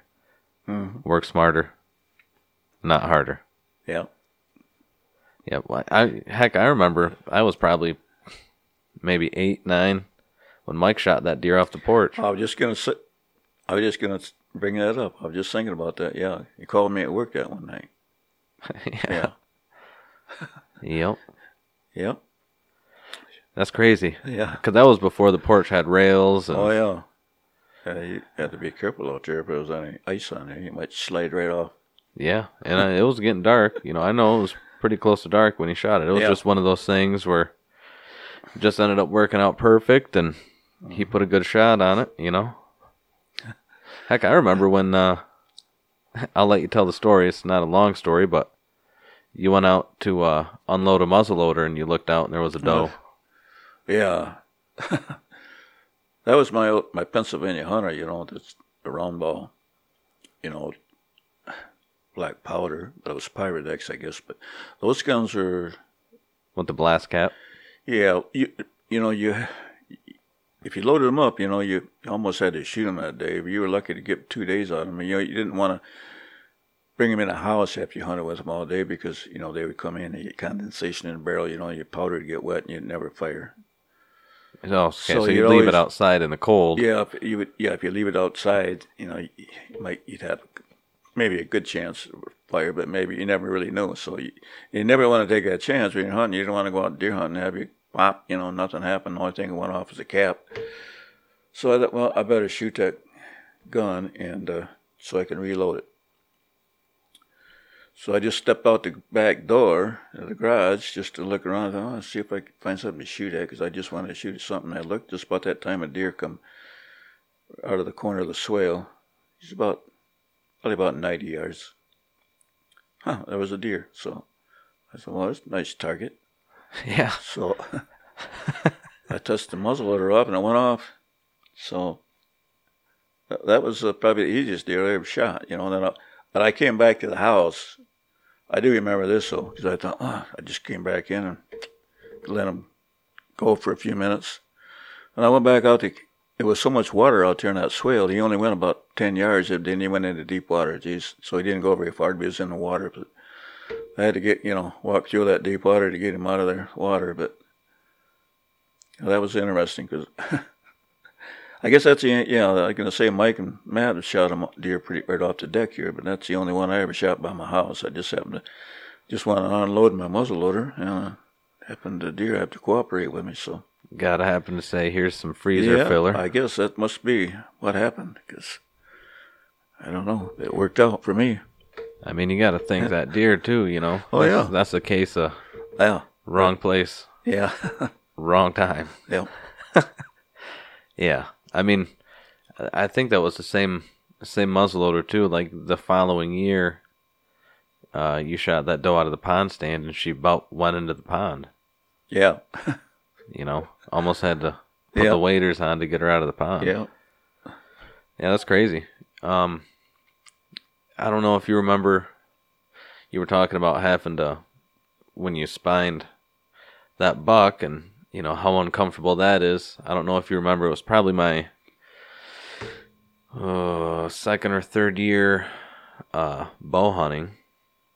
And, you know, I had set some stands up along the west line and along the cornfield, or actually it was beans at the time. And I went out hunting, and the wind picked up, got super windy. It was before we had weather apps. You know, you could watch the TV and see what it was going to be, but it was never accurate, you know. And I remember I had a tree, and it was a maple, but it was probably, or a stand in a maple that was probably a foot and a half around. I mean, I wasn't very big at the time, but, you know, the tree was just a little bit bigger than, you know, my stand notches, so it was comfortable. I had it pretty tight, but that tree was just, I mean, I felt like I was moving 20 degrees either direction, you know, when the wind was blowing. Big old gust coming up. Yeah. So I got uncomfortable. I got down, and I remember I stalked out to the bean field and ended up seeing a couple does. So I made a plan. I was like, all right, I'm going to stalk, you know, because the wind was blowing in my face. You know, they were to the west, I was to the east of them. And I made a plan, made a big old circle, crawled on my hands and knees, got on the fence line within about, 15, 18 yards tops.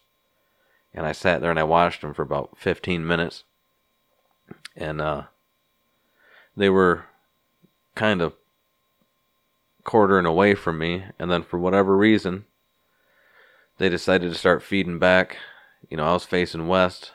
They would have been coming back south, I guess southeast, so they were kind of coming toward me, and they ended up kind of feeding back toward me, and the big doe gave me a broadside shot, put a perfect shot on her, and, you know, I backed out of there. I watched her go down, you know, I watched the arrow pass right through her, heard the hit, you know, everything was perfect. Backed out of there, came in the house, you know, made the long way, which it wasn't the long way, but big circle through the lane. And you ended up, I think that's back when you were working seconds, because I remember you got home a little late, and we went out there to look for her, but it was starting to rain. And I took a knee I shot her from my knees. I took a knee in the spot that I shot her. I had you walk right out to where I hit her. We found, you know, the spot she was standing. But for whatever reason, we couldn't track her. And I mean, she probably only went 40 yards. You know, I watched her go down. We made grids all through the field. Couldn't find her. Yep, I remember that. Yeah, it was starting to rain harder. Whatever, we went up and down that field. I don't know how many times. We got with lights. Just couldn't find that doe. No, and then I think it was the next morning. You looked out the window and what'd you say? You thought you saw a plastic bag or something out there, and yeah, that was her belly. Yeah, it was something white. And I was like, what is that? Something white out in my field. I get sent in the house, and I walked out there, and that was that white belly of the doe. She was laying right there, and how we missed her that night, I don't know. We even had a neighbor helping us. There was three of us, but it was raining pretty good. We couldn't find any, because it rained so hard, we couldn't find any blood or anything. I mean, it was raining too hard. But we covered that whole field. Somehow it was right in the center of the field almost. We missed him until that next morning. I remember I had a hard time sleeping because, Chris came over, and I remember I was just starting to question, because you guys were talking, I just remember I was starting to question whether or not what I saw happened. And I mean, when we, got to her, it was perfect shot like I thought. Like I said, I watched her go down, and for whatever reason, like you said, we felt like we covered the whole field, just never. Yeah. So I mean, those those things happen sometimes. Regardless, embarrassing or not, as long as you learn from it, it's it's not a completely bad experience. Right. Greg and Brandon and I were talking on the Three Brothers podcast about like insecurities. It's kind of what we ended on, and I had a couple of things, I wanted to add to it, after we got done. But one of the things was, how people might project something. One of the examples I was using was, people without a lot of money spend all their money on really nice things like watches or cars. Oh, yeah. But, they put themselves through the stress of not being able to pay their bills or get a house, to move out or whatever. And one of the things I kind of tied that to was, an insecurity of either where they're at, but also the projection of you're not what you want people to think you are. So you're trying to, yeah. I know that's. And the thing I wanted to add to that, the back end, was you can actually use that for positive. If you take that insecurity or you take that thing that you want to project and you own it and you say, okay, I'm not this, but I want to be this, and you use it for motivation, that's one of the things, that's what I was getting at is, after that experience, I kind of had this, because at the time I kind of talked myself out of even thinking that what I saw happen to happen, Yeah. And after that experience, I didn't take it as, I messed this up, which I did, but I didn't take it as, in the bad way. I kind of used that to, every deer that's been shot after, I kind of, I make sure I'm not stepping on blood, I make sure I mark my last spot clearly. So if I do lose, blood, I know where the last spot is. And like I said, I'm trying not to step on it. As far as perseverance goes, I'm not looking at it like, oh, maybe I didn't see what happened. Good comes out of those things. Yeah. And I'm sure, obviously, when you spined that buck, you were probably thinking, man, next time before I release the arrow, take an extra breath or whatever, just because you don't want to re-experience that, Right. Yeah. Yeah. You learn something. You just have to make sure you use that knowledge of what you learned, so you don't make those mistakes the second time. Right. Yeah, use it for good. Use it as kind of like a secret power. Mm-hmm. Well, did you want to pause for a minute? I was looking to get it, at least about another half hour. We got about an hour and a half. But I didn't know if you wanted to pause to get a drink, use the bathroom, or whatever. I got a couple other topics I wanted to hit with you if you got time. Okay. Did you want to take a little break? Yeah, that's fine. Okay. Turn the lights on. All right. Yeah. All right. We'll be back. And we're back. All right. Well, before we get off the hunting thing, I guess let me ask, so what's your favorite thing to pursue in the woods? Well, got to be deer. I love bow hunting with my deer, for deer. It's just a good time of year to be out in the woods, and I just, That it is. Yeah. So what is it about deer that, that you like to,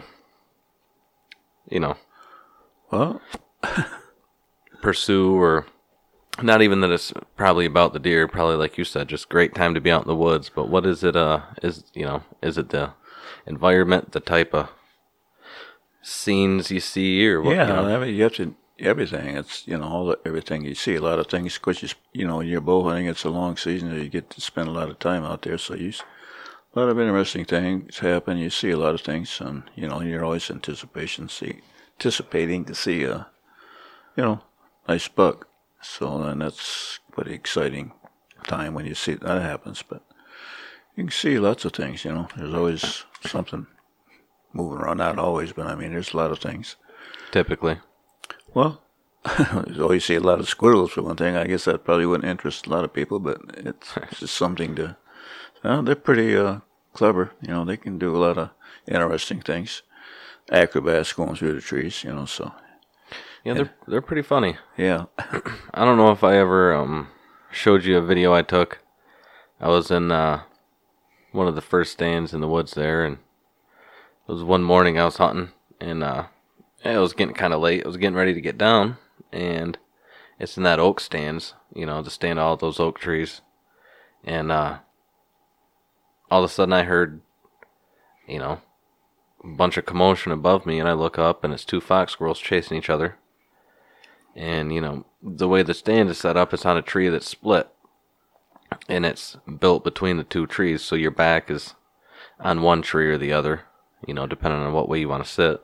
Yeah. And, I was sitting with my back on the tree to the south, facing north. And they ended up coming down my tree. I got a selfie video with, it might have been both of them, but it was at least the one squirrel above me, maybe 3-4 feet above my head at the closest, and then, he was watching me film him, taking the selfie video, and then, he ran back up the tree.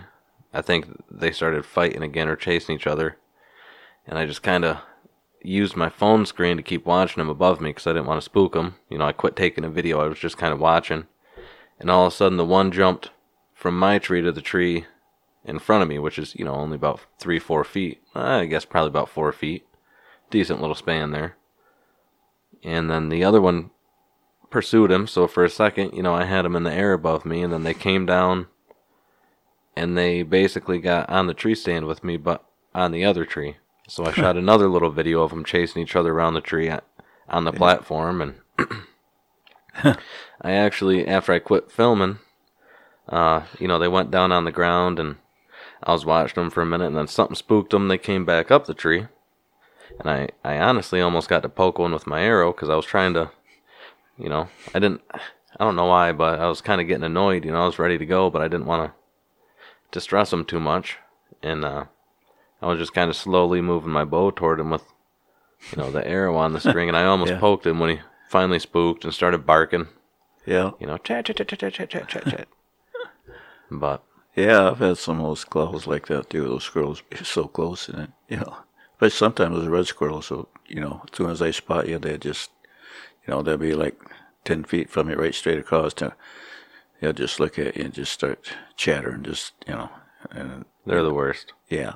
Red squirrels are the worst. worst. No, man, they're just letting everybody know that you're right here. It's like a, it's... That's exactly what it is. Yeah, that's what it is. They're just... Tattletale of the woods is what the red squirrels are. Yeah. Yeah, one of the craziest things I ever had happen was actually bow hunting. I was getting ready to get down, and I shot a squirrel with my, I always keep a couple judos in the quiver. Yeah, that's fun. And it was in the furthest north stand up there in that stand of maples.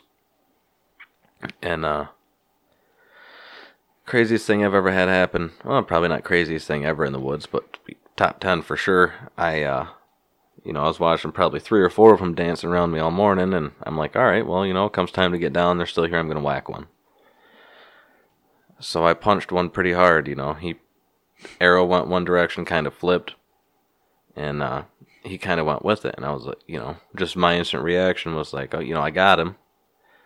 And then he started, I don't know how, but he started running. And a couple of those judo barbs were still in him. Like, it's not supposed to break hide. But, I'm shooting that X-Force, which is moving pretty quick. He was probably only 15 yards, too. So, yeah. I mean, it rolled him. And, well, anyway, a couple barbs were in him. And then he started running, and he was running with my arrow. And then he made it maybe 5-6 yards, and then he just started shrieking.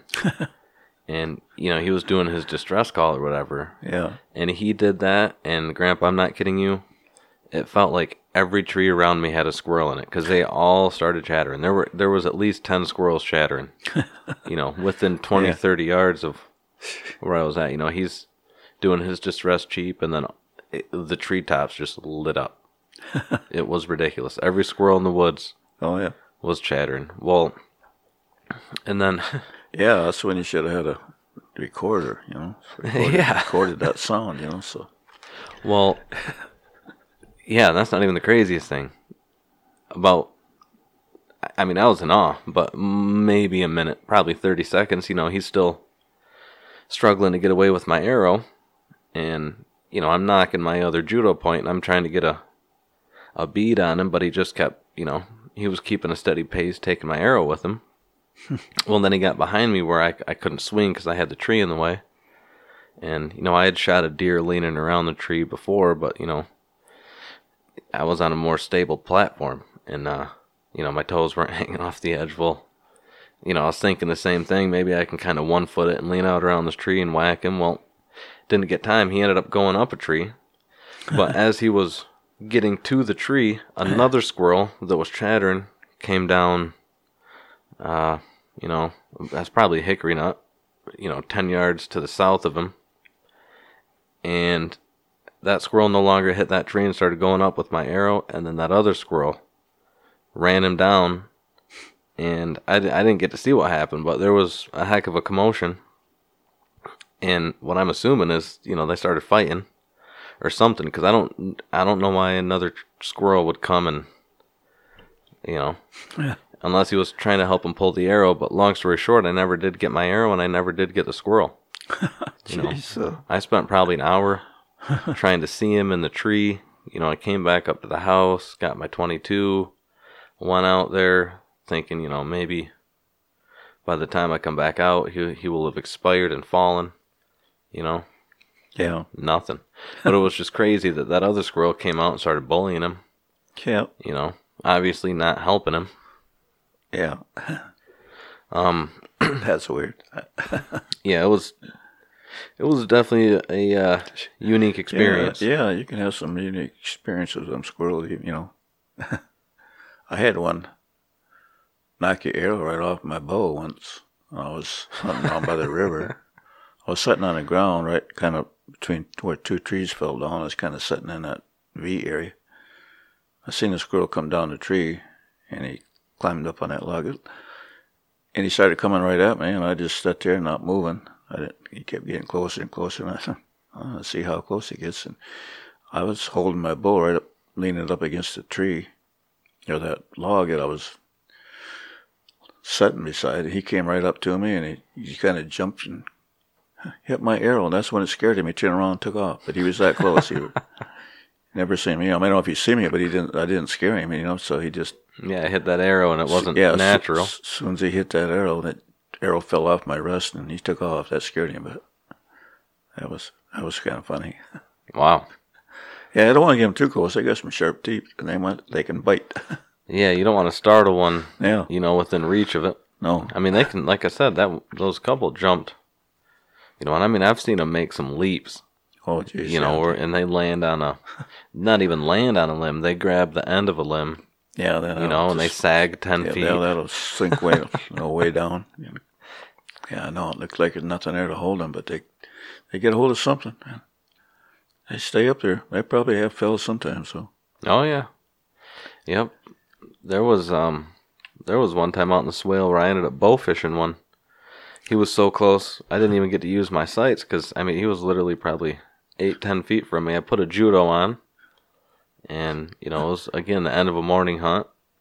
I see the squirrel, about the same time every day I hunted that stand, he'd be in about the same vicinity, and for whatever reason, he ended up, there was one of those autumn olives, like right underneath the stand, Yeah. And for whatever reason, he got in that autumn olive before I could end up putting a shot on him, and not even kidding, he was maybe 5-6 feet from me, and I was already drawn back on him, expecting him to go around the olive, and he got up in it, started climbing at the tree stand. I think maybe he was going to get on the tree stand from that olive, but he was 5-6 feet, and I just ended up bow fishing him with that X-Force, and it bruised him up pretty good, still ate him, but it was only time I've ever shot one with no sights. Yeah. That's not something that I ever thought I'd do, was just literally bow fished him. Yeah. Well, but now, I did want to ask you too about that otter. Have you tell that otter story, because not a lot of people realize that we have river otters. Yeah. Well, I've been around here a long time. I knew there's otters around here. I know down the river. I could see places on the river where I'm walking along. A lot of times down the river, usually quite often in the springtime, and I'm looking for morels or something. You can see those little places along the river where they just got those slides down into the river, and and then they got everything all matted down up, on the shore there along the little area. I don't know why they do that, but once I've seen that, there's like a little 10 or 12 foot little section where it's all just matted right down. Then they just kind of slide in and out of the river there. But when I was back on my property, I got in that pond back there, second pond. I was on the back side of the state property, and I was coming up. I was actually sneaking up on my pond just to see if there's might be some ducks or something. Just looking. Wasn't hunting anything. Wasn't hunting season or anything. So, and then I seen something moving in the water. But at first I thought, well, it's got to be a muskrat. But no, it's way too big for a muskrat. And I seen it kind of dive down, and I thought I seen it like a splap on the water. I thought, well, it couldn't be a beaver. I wasn't sure what it was. But he was out in the middle of the pond there, and pretty soon there was some brush between me and the edge of the pond there, so he couldn't see me very good, and and he came up out of the pond, and he came right pretty close to me, and he was walking by me. He's only like 5 feet, and I was just startled because that's a otter. I couldn't believe it. And then he was kind of walking by me, and I was kind of turning my head. I didn't know what to do. And he was like almost just past me a little bit, and all of a sudden he seen me, I guess, and he kind of stands up on his back legs. He turns around, and I could see those whiskers, and he made this hissing noise like shh, like ah. And then he panicked. He turned around. He ran back towards the pond, and I just stood there. I couldn't believe it. First time I ever seen one. I was right beside him, and I see him, run up and slide into the water. Then I just stood there for a few minutes, and pretty soon I seen him come up out of the other side. He came up into the swale there, come out of the water, and he went into the deep grass. I didn't see him after that, but the first time I'd ever seen one, and that's the first time I'd ever seen one around here, and he's in my pond. Then it wasn't too long after that, over on the Bridgeville by the river in the little flats area. I went by there one day, and I thought I didn't know if that was the same thing. I thought I was seeing muskrat, but I thought, well, those are kind of big. And I stopped and looked. There was otters. There was like 4 of them. Now they were having a big time, just swimming all over. In fact, one of them, I sat there right by the side of the road, and one of them came right up beside of me. And I was elevated a little bit, maybe 5 or 6 feet above him, so he never seen me. I got some video of it. It's pretty neat. I knew there was always something down there, but that was like the first time I'd ever seen any. So, and they're a interesting little creature. Yeah, they're pretty cool.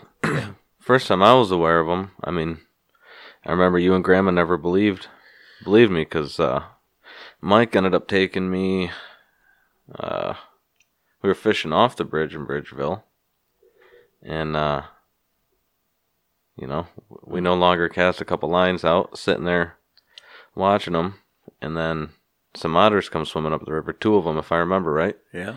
Kind of looked almost like they were playing tag, swimming up, It just looked like they're playing around all the time. Having a good time.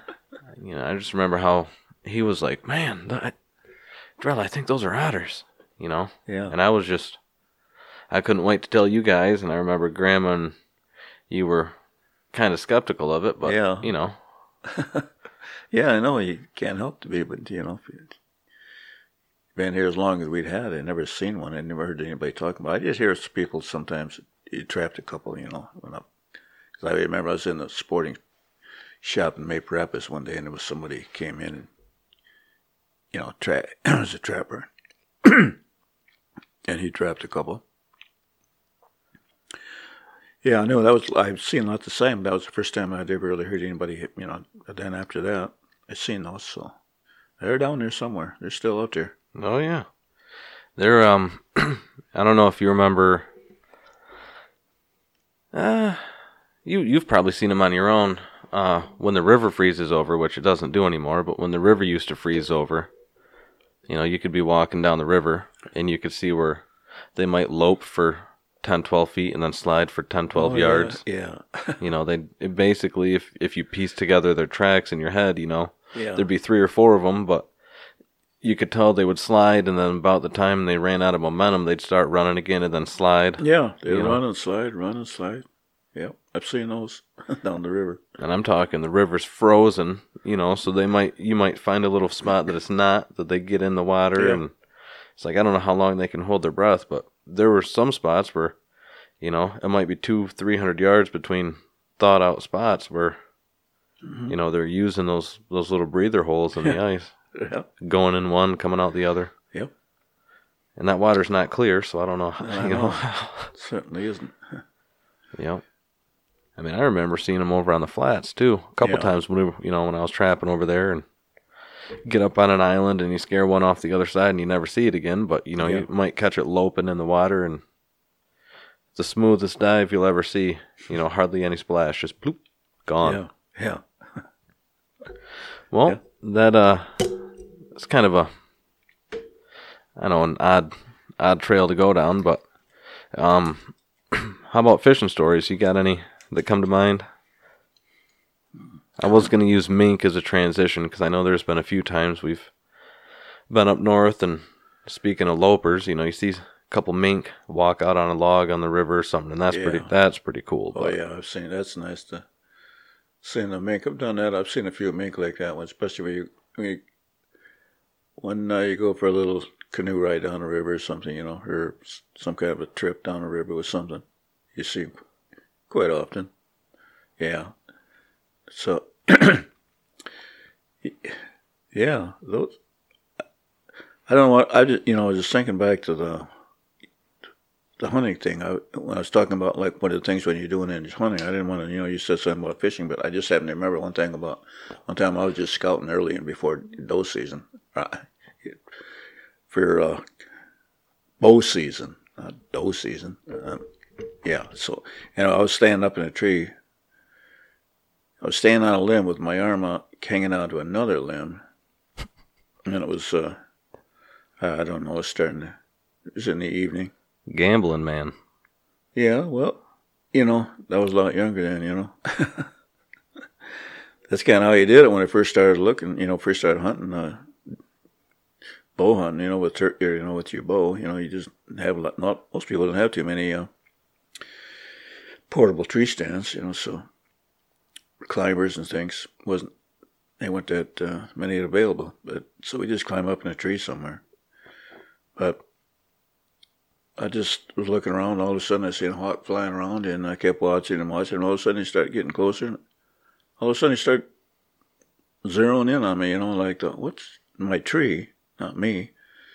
And I didn't know, I was just standing there. I had to stand there, I couldn't move around much, I had to stand there to hang on to everything, and he kept getting closer, and all of a sudden, they moved pretty fast, so they got up on you pretty fast, but I didn't know what to do, because he made an attempt to start to land. How they start to, move their wings and drop their feet down and everything. Yeah, bow up. Yeah, and he was already landing on my arm. And before I kind of panicked, and then he seen me about the same time. I panicked, and he squawked a little bit and turned and took off. But I almost had a hawk land on my arm.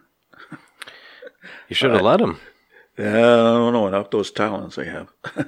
But besides, you might decide you wanted to take a little chunk out of my eyeball or something, So that's why I kind of panicked right at the end. He was right in front of me. He was all ready to land, and he panicked and I panicked at the same time, and he turned and took off. But yeah, so you know how good their eyes are. Oh, jeez, yeah, I can't imagine that he, I'm sure it's probably a spot he's used before. I don't know what he was doing, but. Maybe he's an old one. He's got like me, kind of his memory's starting to go or something. Eyes are fading a little bit. Yeah, maybe his eyesight was going bad. Huh. Well, speaking about the hawks, we don't have to get on fishing. It's just one of the topics I have. No, that's just funny. I just happened to think about that one. That was an interesting thing. Talking about raptors, kestrels.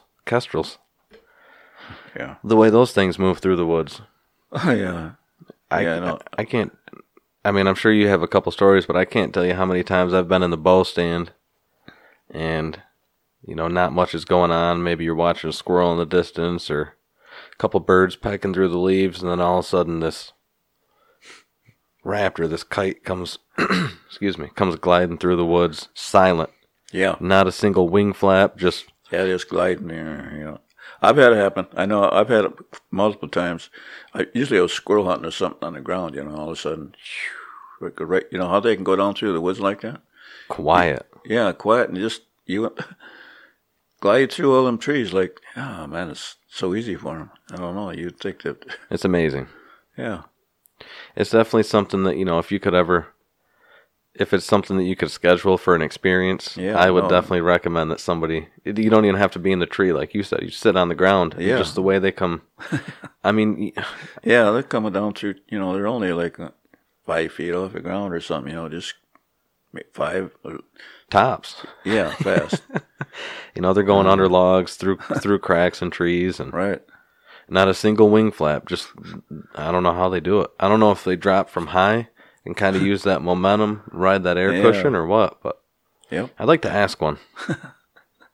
I mean, I don't know if you remember when I was telling you when I saw that one hit a mourning dove out here up front.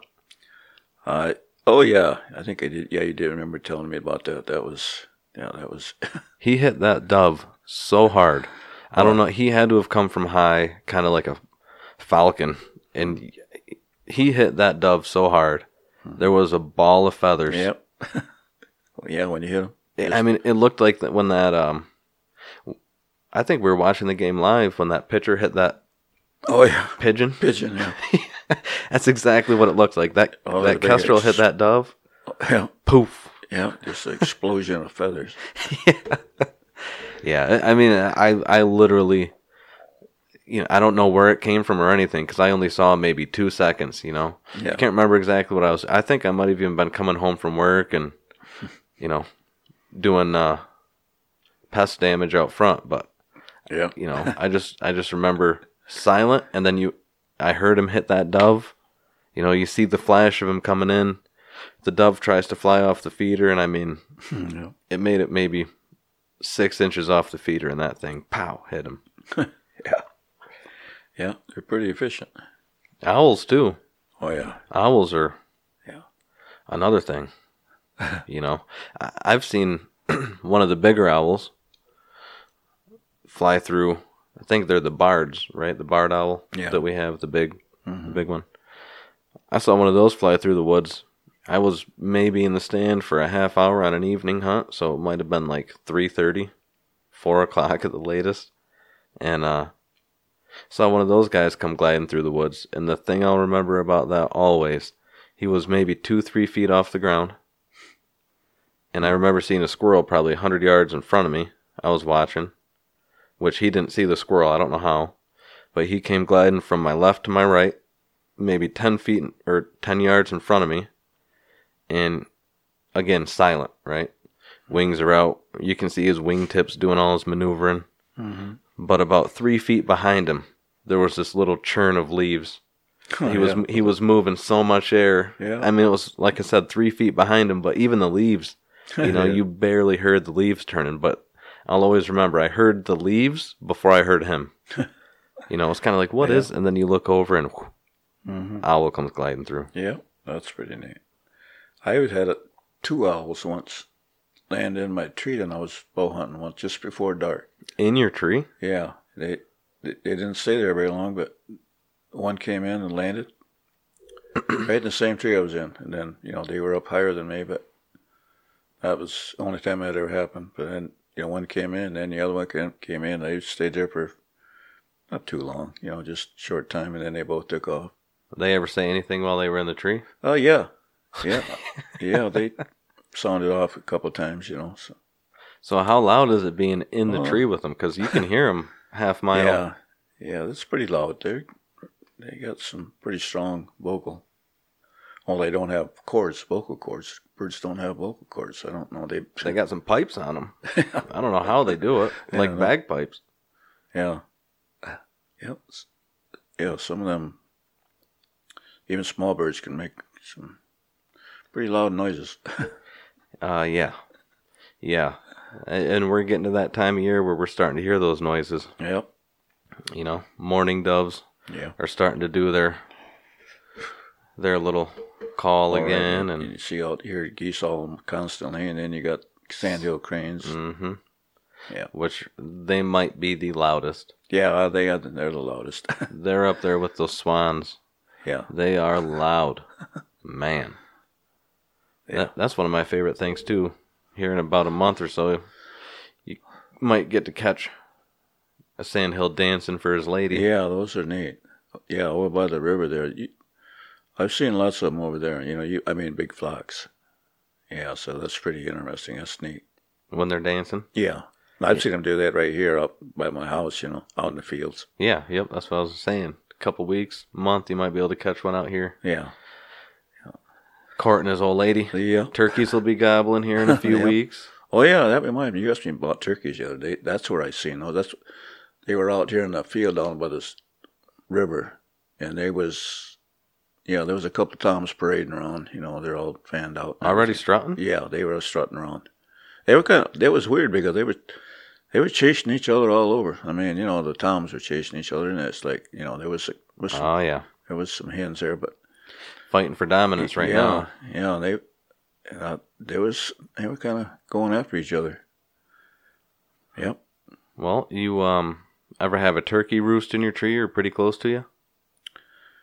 Oh, pretty close. I never had one in the same tree I was in, but I've been out there at night and just before dark, and you can hear them coming. Man, I don't think they're not great flyers.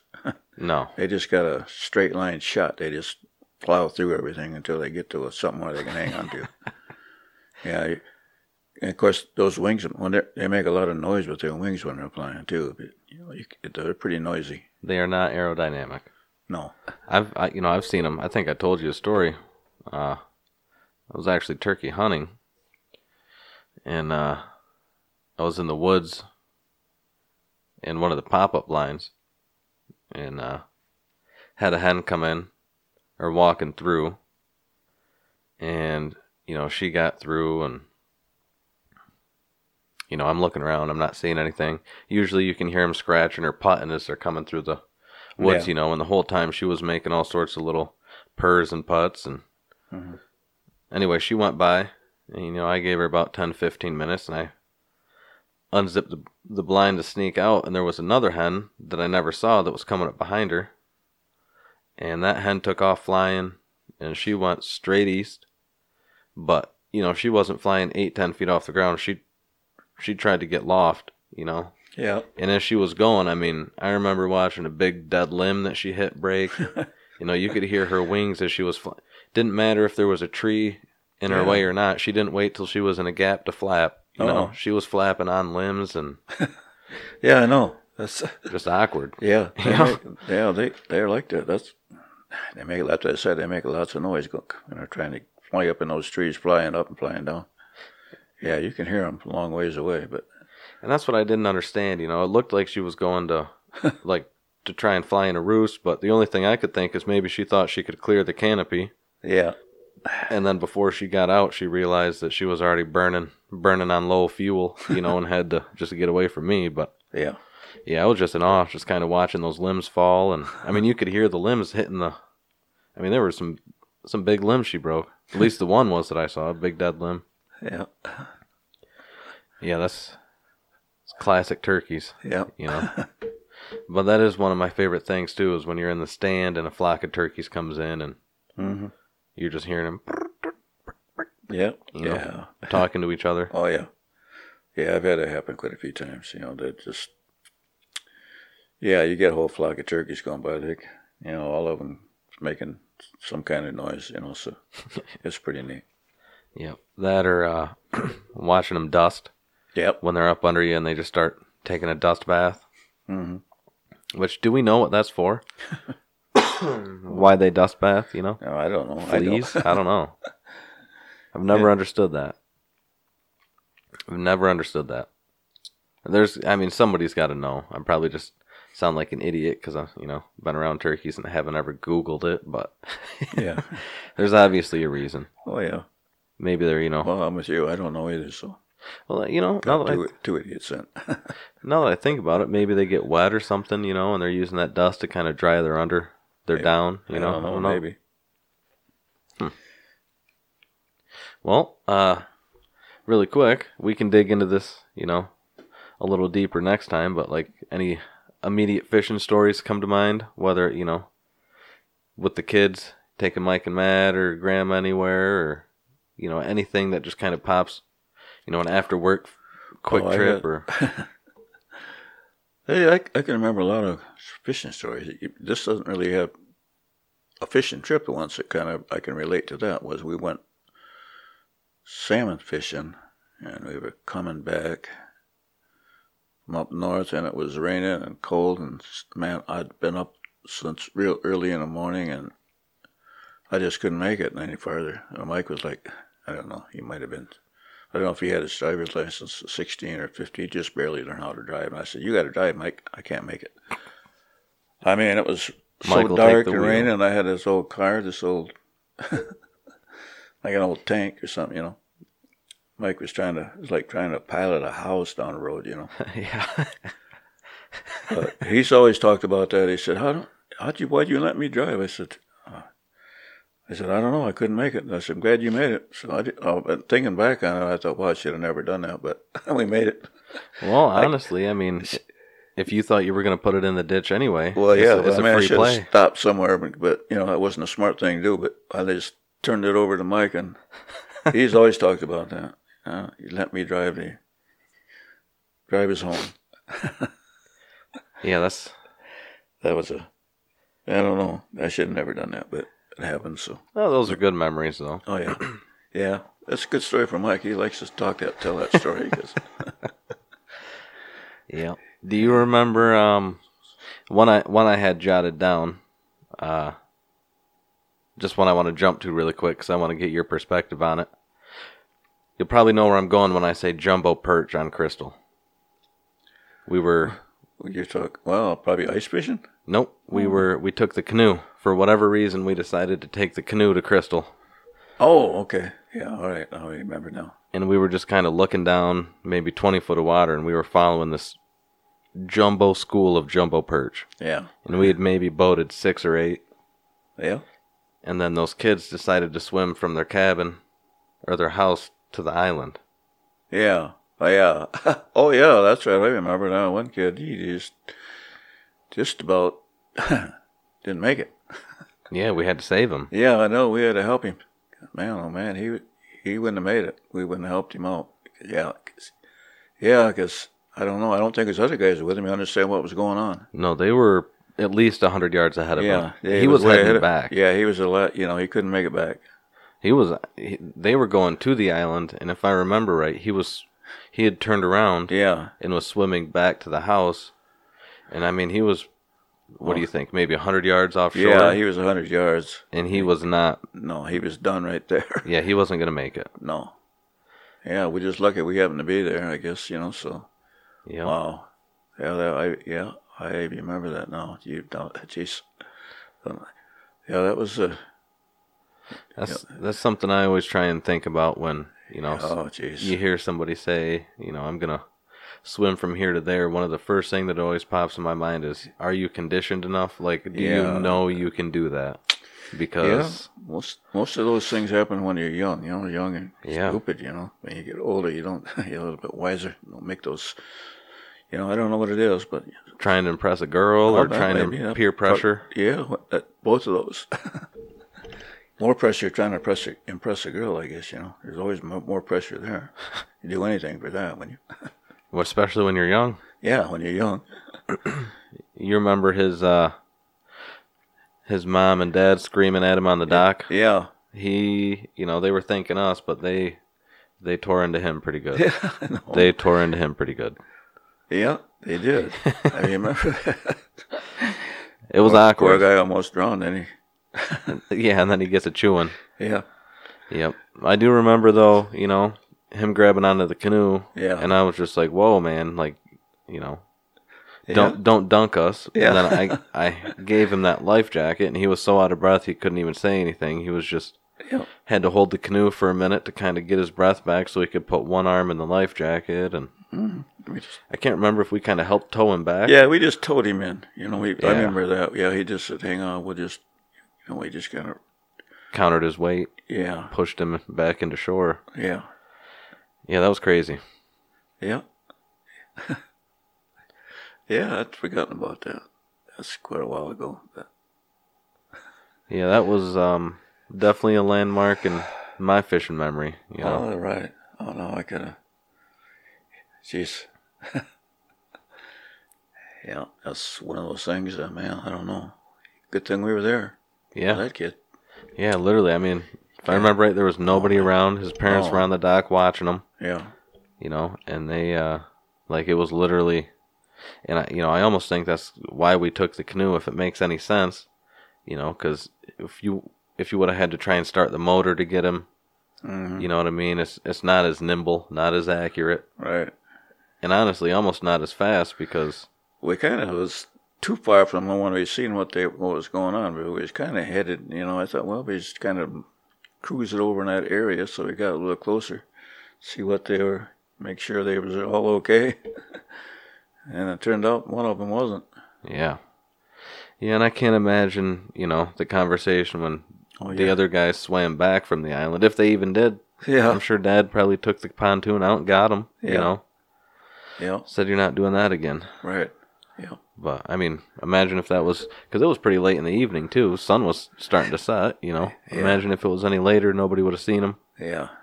And that's what always kind of scares me. I remember we were out there one time and we saw that flag, the scuba diver flag. Yeah. Where those Oh, people yeah. were scuba diving. Right. And I remember Grandma was like, man, it's hard to see that flag because it was Yeah, I know. kind of choppy. Yeah, you couldn't hardly see it. I mean, I don't know, man. You buzzing along on your boat, somebody pops up. It's over. Yeah. It's over. I mean, I guess underwater you can probably see, Yeah, probably. a little better than we can imagine, but, those boats are moving so fast that by the time you think, yeah, I'm clear, he's zipping over you, and yeah, scary stuff.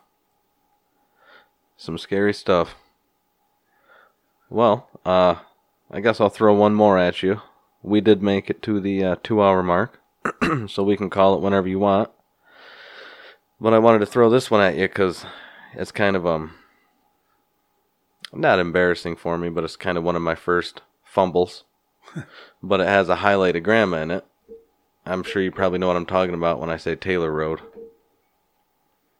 Oh, well, I'm thinking that you were just talking about when we used to go trout fishing, and she's got this... Oh, no, that was Gleason's. So, Taylor Road. Oh, you mean when she caught that steelhead? Yep. Oh, okay. Remember what happened before that? You'll have to give me a little hint or something, but I'm not sure where you're going with that. So. We were salmon fishing. Yeah, okay, yeah. And it was pretty early in the morning. And I was standing in a little sandy spot. And I had a salmon just kind of hovering, I don't know, maybe 10 yards upstream of me, and I was casting at him. And I was so focused on the salmon, the water, we were fishing on a bend, and I was fishing just kind of out to where it started to get deep. Well, not even. I was kind of on the inside of the cut. All right. Yeah, I know where you're going now. So.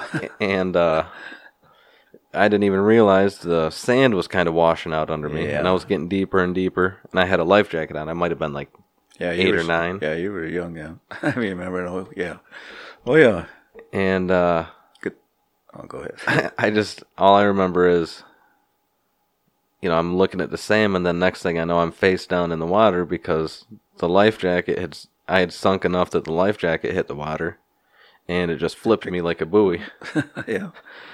Yeah. Yeah. I was downstream. It's a good thing I was downstream, shut upstream. So you started floating downstream. And that's a deep bend. I mean, he was in deep water. It makes an S right there, so the entire opposite bank is deep, and then it wraps. Mm-hmm. I don't know if you've been up there lately, but where it wraps through the middle of the S, all that's washed out now too. So it's just one big deep hole. Oh yeah. On the opposite side of that bend, all through the middle of the S, and then as it comes back around, it starts to, get sandy again on the opposite bank. Right. But yeah, that's all washed out now. It's just one deep, a deep hole. Yeah, I know. You know, we had. I can't remember. Was you hollering at me or something? But Yeah, I was trying. I was face down in the water. I remember how my neck was straining because I was keeping my head out of the water, I and turned around and DJ was. hold my rod up. Yeah. Trail was coming downstream. I was just floating downstream. I had to go about all I could do to go out far enough so I didn't get, go too deep so I could reach out and grab you. Yeah, I mean, if I would have made it another 10 yards, I'd have had, I don't know what would have happened, honestly, because I don't know if that life jacket would have supported a wader full of water, but I was face down. I don't know if I could have made it all the way around through that S, Yeah. It was a long ways. A couple log jams probably would have got caught up in, and yeah, there was could have been bad. Yeah, there was some logs right there. But you fished me out, got out of the waders, went back to see Grandma because she was fishing on her hole there, one of those two, right at the bottom of the access, and we get back up there. She's got a steelhead. Yeah. And she was telling us a story about how it was doing all those acrobatics and stuff, and how a guy was there that helped her land it, and then the guy was talking, and he had, wasn't it 2 brown trout? I know it was at least one. Yeah, it won this big giant brown trout, like a lake run brown trout. Had a hook jaw and everything, just beautiful. Yeah. Just a beautiful brown, like literally. Yeah, like a big giant football. Yeah, just a beautiful specimen of a brown trout. It was. I remember that now. Yeah, that was one of our earlier trips when we first started. You started going salmon fishing with us. Yeah. Yeah. Yeah, I remember. I don't know. I guess I probably started with you guys around 6. I remember. Oh yeah. I didn't ever actually attempt any till probably that year or the year before, but I do remember, being younger and trout fishing. Oh yeah. Yeah, I remember taking you trout fishing and you weren't very big, had your waders and fishing vests and everything. You always look like a trout fisherman. But I used to have to carry you across the river though. Yep, I do remember that. Yep, getting carried across and back. Yep. I also remember that I think where you were going was that hole at Gleason's that was once a log jam. That Zach Van Sickle and I unjammed. Yep, that's right. I forgot about that. You guys, and he rode that log downstream a little ways. You couldn't get off that log before the fire broke loose, and you started going downstream on that log. Yeah, he made it, man, a good 200 yards. Yeah. I remember he jumped off in water that was up to the top of his waders. I remember I was yelling at you to help him because it was just a slow day trout fishing, had the fly rods up on the bank, and you were like, well, what am I going to do with my rod? And I was like, just give it to me and go get him, go help him. By the time we got down there, he's needing help up out of the water because he's on a steep bank. Got him out, and I think we walked him down like 30 yards around the bend, and it was got him out of this. 2 inches deep of water. It's like, man, if you would have rode it another 20, 30 yards, you could have just literally, it would have beached itself. Mm-hmm. But he hopped off in water that almost killed him. No, you got to you would have hung on there for a little bit longer. You could have got right out in the shallow water. But you spend a lot of time kind of get those logs loose, and all of a sudden, got one of them loose there, and he couldn't get out from it until took off on him downstream. I don't know why we ever decided we were gonna 1, take a log out of there, and then 2, ride it. But I do credit that to why that log jam got removed. Yeah, that was a huge log you got out of there. That was a big, one of the biggest ones holding all those logs. The rest of them in there, but and it was maybe 2 weeks later we went back, and that log jam was pretty much gone. Yeah. But I think what you were talking about is when she was fishing up on that hole, and we were on the other side just running dry flies or whatever, and other side of that island, and she started yelling. Oh yeah. And you came back kind of annoyed, and she was telling you that she had hooked a steelhead or something in there, and you didn't really believe her, and then it might have been that cast or the next cast she did it again. Mm-hmm. came up leaping out of the water, you know, and it's like, oh, well, that is a steelhead. Yep. Yeah, I remember that. Speaking of which, you remember that Skamania on, where was that, the Upper Branch? Yeah, I think that's where it was at. Yeah. On a grasshopper? Yeah. Yep. Yeah, that was strange. You were catching grasshoppers, so we were using up the bait, but we were catching those small grasshoppers, and we had this one great big one. I don't know what to call the different ones, but It almost looked like a locust. Yeah, it's like about 3 or 4 inches long, you know, so it's big. One of the ones with the black and yellow wings, you know. Yeah, and we kept, nobody would, you didn't want to use it, and I didn't either, but we was using all those little ones, but that was the last thing we had, and I thought, well, let's try that one, so I pushed that out there, and I was, you know, I don't know, then it drifts and reel it back in, I get almost all the way in the shore, and I get just coming out of the water with my bait, and there's a steelhead. He just coming right after that thing. Then he almost got it right. You know, it kind of startled me. I just kind of jerked and everything. If I'd let my bait sit there, he probably would have hit it right there before it came out of the water. But I didn't. And I thought, well, man, steelhead right there. He almost took it. And I said, oh, I might screw that up. So, but I threw my line right back out there, the same place again. No more hit the water there, and we hooked him. Yeah, that big old giant grasshopper. Yeah, and that was on your ultralight too. Yeah, that's right. You had to work him for a while. Yeah. He did never leave that eddy though, because you hooked him in that eddy. Yeah, so that helped. He never ran. No, he stayed right in that little eddy there till we, you know. Yeah, that was. They wasn't expecting steelhead. No, not in the summer. Yeah, that was probably. Yeah, July, August. I mean, grasshoppers were out and big. Mm-hmm. You know, like you said, we had a big one, so he had the summer to grow. Yeah. Yep. Yeah, that was a good one. Was that at was that the Upper Branch too, where we? I remember there was a big hole there. I caught a big brown trout in, and then you ended up hooking a salmon that ran you almost to the end of your backing, and Mom went to net it, but you cut the line as she was netting it. Yeah. Yeah. You were so far from her, she couldn't hear you, and you couldn't hear her. I mean, 100 yards of amnesia, 100 yards of backing, you know, and you were almost at the end of it, so. Yeah. Yeah, that was a big salmon. That thing ran. Wow. I'll tell you what, years and years ago, those salmon were huge. They were, you could get some that was, wow. I mean, they were like, be over 30 pounds. They were huge. I mean, you see somebody used to drag them. I mean, it was like, man, that would be half of them they dragging on the ground. You grab them by the gills or something. She said they were huge years and years ago before they kind of lost, the alewives. Yeah. All the alewives kind of got devoured by all the salmon.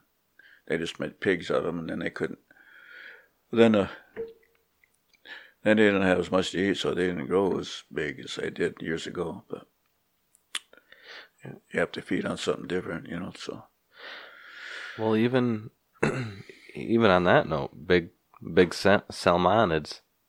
Remember, we had Jimmy come up that day steelhead fishing? You mean in the springtime when it was like in April? Yeah. You talking about? Yeah, how are you going to forget that? Remember that big old steelhead? I don't know if we still have pictures of it, but that steelhead I caught, you had caught one that was like silver bullet. Uh-huh. Just a beautiful steelhead. Perfect specimen, little pink line down the side. Yeah. Beautiful silver. And then that one I caught doubled it. Yeah, you had I don't know how. Twice as big as the one I caught. Biggest steelhead I've ever seen. Yeah, I remember that now. And you remember the color of it though? It was like brown back, that brown green back, but the entire side of it was like that blood red. Mm-hmm. Yeah, it was really, really pretty. I mean, yours was prettier because it was that silver bullet. It was really bright, yeah. Yeah, those are my favorite. Mm-hmm. Those bright silvers. I remember that one time we were fishing at the Rain at Gleason's, and I was up under a log because it was raining so hard. I was taking a little break, eating some jerky, and all of a sudden you started hollering. And just like you were talking the other day about those crystal eggs, you were floating one of those green crystal eggs through. Oh, yeah. And I mean, we had gone all day, maybe hooked one. Yeah. And then, you hooked another beautiful silver steely. I still got a picture of you with your hat on. Oh, yeah. And holding it in the river and the rain's dripping off your hat, All right. I remember that. Yep. Yep. Kind of getting excited to go fishing again. Yeah. So you going to go up Friday with DJ or? I don't know. I got to wait until I talk to DJ, see what he's, he said he's coming here, so we'll see if it's going to work out, but I'm going to try it too. I sent my fly reel in for service last October. It was probably about the time Iris was born. Maybe a week or two after, because I think she was in the house. It was one of the days I had a bunch of errands to run, and I ended up getting time to go drop it off. And I didn't get an email until, it was right after your birthday, so maybe the second week of January, that it was finally in for service. I got an email that they received it about 3 days later, maybe 4 days. It was that next week they received it. So from October to January, before they could even start working on it. Wow. Yeah, so if that gives you any idea, otherwise I'd say I might be able to make, I'm scheduled to work Saturday, but I might be able to make something work where I can, Yeah. get out of Saturday and run up Saturday if you guys were going to make a Saturday run, but I don't even have my reel back yet, Jeez, yeah. Well, actually, that bums me out because that fly box you gave me, I was going to bring back with the stone flies in it. Oh, yeah. I tied you some PM wigglers to replace a couple of the flies that I lost. I was going to bring that back. I wrote it down, and I didn't end up actually looking at this before I left. I just grabbed everything and brought it over, but if you do end up running up 27 or whatever, I'll make sure I get it out. Okay. That way you can just stop in and grab it from Bree or whatever. All right. But yeah, I've got a couple wigglers in there to replace. Nothing bright, I don't think I tied any pink ones or anything. Maybe I did. I can't remember. I haven't looked at it since, September, October when I tied them. I mean, I looked at them for a day and then Bree went into labor, so I had to had to come back. That changes things. Yeah, on a salmon fishing trip. Oh yeah, that's right. You were a salmon fishing. I was up north when she went in. Yeah. Got a call at about 2 a.m. Yeah. Well, she was, Iris was a little early, so that wasn't your fault. She just wanted to make her entrance a little earlier than we expected. Yep. Now she's smiling. I'm glad you got to see her. Yeah. Chuckle and laugh at you yesterday. Yeah, that was cute. I know. Yeah, I can't believe it. I've never seen her smile like that before. Well, then she started a little bit bigger smiles, a little bit bigger smiles. Then I kind of go boo, like that. Move my face closer to her, and she just giggled a little bit, And each time I'd get a little bit louder and a little bit longer. She got laughing pretty good there. So that was pretty cute. Yeah, she uses her whole face to smile too. She just she lights right up. I don't understand it. Leon did too, but not like she does. I mean, her eyes smile when she smiles. Her ears go back, and yep, that's good stuff. Mm-hmm. Well, if you got anything else you wanted to touch on really quick, or? Well, no, I don't think so. Not today, not tonight. I think I'm covered about everything. All right. Well, if you want, we can dig a little more into the fishing stuff. Give you a few days or whatever. I'll be back next week. We can, dig into more fishing, or we can even talk about. Okay. Yeah, I remember that one thing. You can remind me to bring that up again. You said something about when we were steelhead fishing. I thought what you was thinking about when Jimmy came up there was the time it was so cold that night we spent in the tent, but we'll have to bring that up some other time. Oh, yeah. When, okay, yeah, you're talking when you could camp at the wagon wheel? Yeah. Yep. Yeah, I remember. I felt actually pretty good about that because the only other people there had a heater in their tent. And, Yeah, they didn't make it. no, they got up in the middle of the night, packed up, and dipped out. Yeah. But yeah, we can dig into that too because that was a pretty good trip. From what I remember, I mean, there wasn't much time that either you weren't seeing a steelhead or you weren't fighting one. You know, constantly a fish in the air. Mm-hmm. I just love how acrobatic they are. They're so fun. Oh, yeah. You know. Yep. One of the best. You know, pound for pound, they put up a fight like a bluegill. You know, they're definitely one of the best fighters. But when it comes to fun, I can't think of much more fun. You know, a big pike is fun. You know, it's just a lot of heavy runs. A salmon's fun, especially if you have a nice fresh one that's, you know, aggressive. Yeah, they can. Those fresh salmon can really, they'll jump pretty high out of that water too if you get one to do that well. Yeah, they can pretty acrobatic too. I can't remember if you were with me or not. I remember I had one leap out of the water over a branch, got my line on the branch, and the branch was probably 5 feet off the water. Yeah. At least 4, pushing 5. Oh, yeah, and I've seen I them lost jump like that, yeah. Well, I mean, you see them jumping over those, when they're trying to get upstream, jumping over those falls and stuff, Mm-hmm. The ladders. And the ladders, yeah, geez. You remember that ladders, that dam up by Benzoni? Yeah. Oh, yeah, yep. Oh, those things, I don't know how high that is, but they can come out of there and clear that thing. That one is probably the one side, 14, 15 foot. Yeah, they can go up on that one side. I never would have believed it, but you wouldn't see it. But they can flying out of there, so. And they didn't make it most of the time, but once in a while, I want to get over. I mean, I remember, you probably remember this one. There was one that kept hitting that wall so hard, you thought it was going to die, but then when it did finally clear it, it was like the perfect. Yeah, it jumped and then it barely hit the water at the top and it just kind of coasted in with its momentum. And you got to get man. Yeah, that's amazing. Yeah. Oh, I did it again. We ended up taking Kia, not last year, the year before. It was probably, I'm going to say the 15th-ish of August. It was a little bit early, a week or two early, but there were a couple fish jumping. But it was right after a bunch of rain. And, I mean, the water was just roaring through there. Oh, yeah. But there were still fish trying to, I mean, you might see one every 8-10 minutes try to clear that thing. But it was just amazing because, the water was moving 2 to 3 times as fast as normal. And they were still, getting up in there. Uh-huh. It was nuts. Yeah. Yeah, that's fun. But, yeah, next time we'll have to dig into some of your lake fishing adventures, maybe some lake fishing stories or...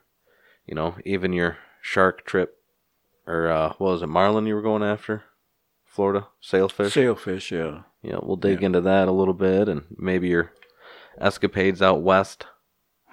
Some of that good stuff, Okay. Kind of get away from what's going on in the world right now. There's a lot that I don't even want to look at because every day it's getting scarier and scarier.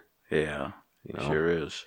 Did you see about the Russian subs over on our West Coast off California? They're spotting them more. They're I don't know if it's true or not, but Germany's claiming that they severed the Nordic Stream or whatever it is, their pipeline over there. They're trolling up and down the Ethernet cables and all the cables that connect them to us, as far as data transfer and stuff. And but a lot of stuff going on doesn't look good. No, and it doesn't look like it's typically you can kind of gauge it and say, all right, maybe these are just precautionary, reconnaissance, but it seems like they're just pushing further and further, and they start driving up and down the road in front of your house. Now they're parking in your driveway, and pretty soon they're walking up to your door. So it's the way it progresses. Yeah. Well, with that, I guess I'll let you and Kia get back to hanging out. It's about 9:30. All right. Okay. Any closing statements, or you just want to call it? Yeah. I just enjoyed talking with you tonight. Likewise. All right. I always do. Okay. All right. I love you. I love you too. I hope you enjoyed today's episode of Whistle Pig. If you would like to support this podcast, please like and subscribe, rate and review, and follow on social media at WhistlePig Podcast on Instagram, Facebook, YouTube, and Rumble. You can email questions or comments to whistlepigpodcast@gmx.com. That's G as in girl, M as in man, X as in x-ray.com. And until you hear from me again, get outside, take a kid with you, and stay free.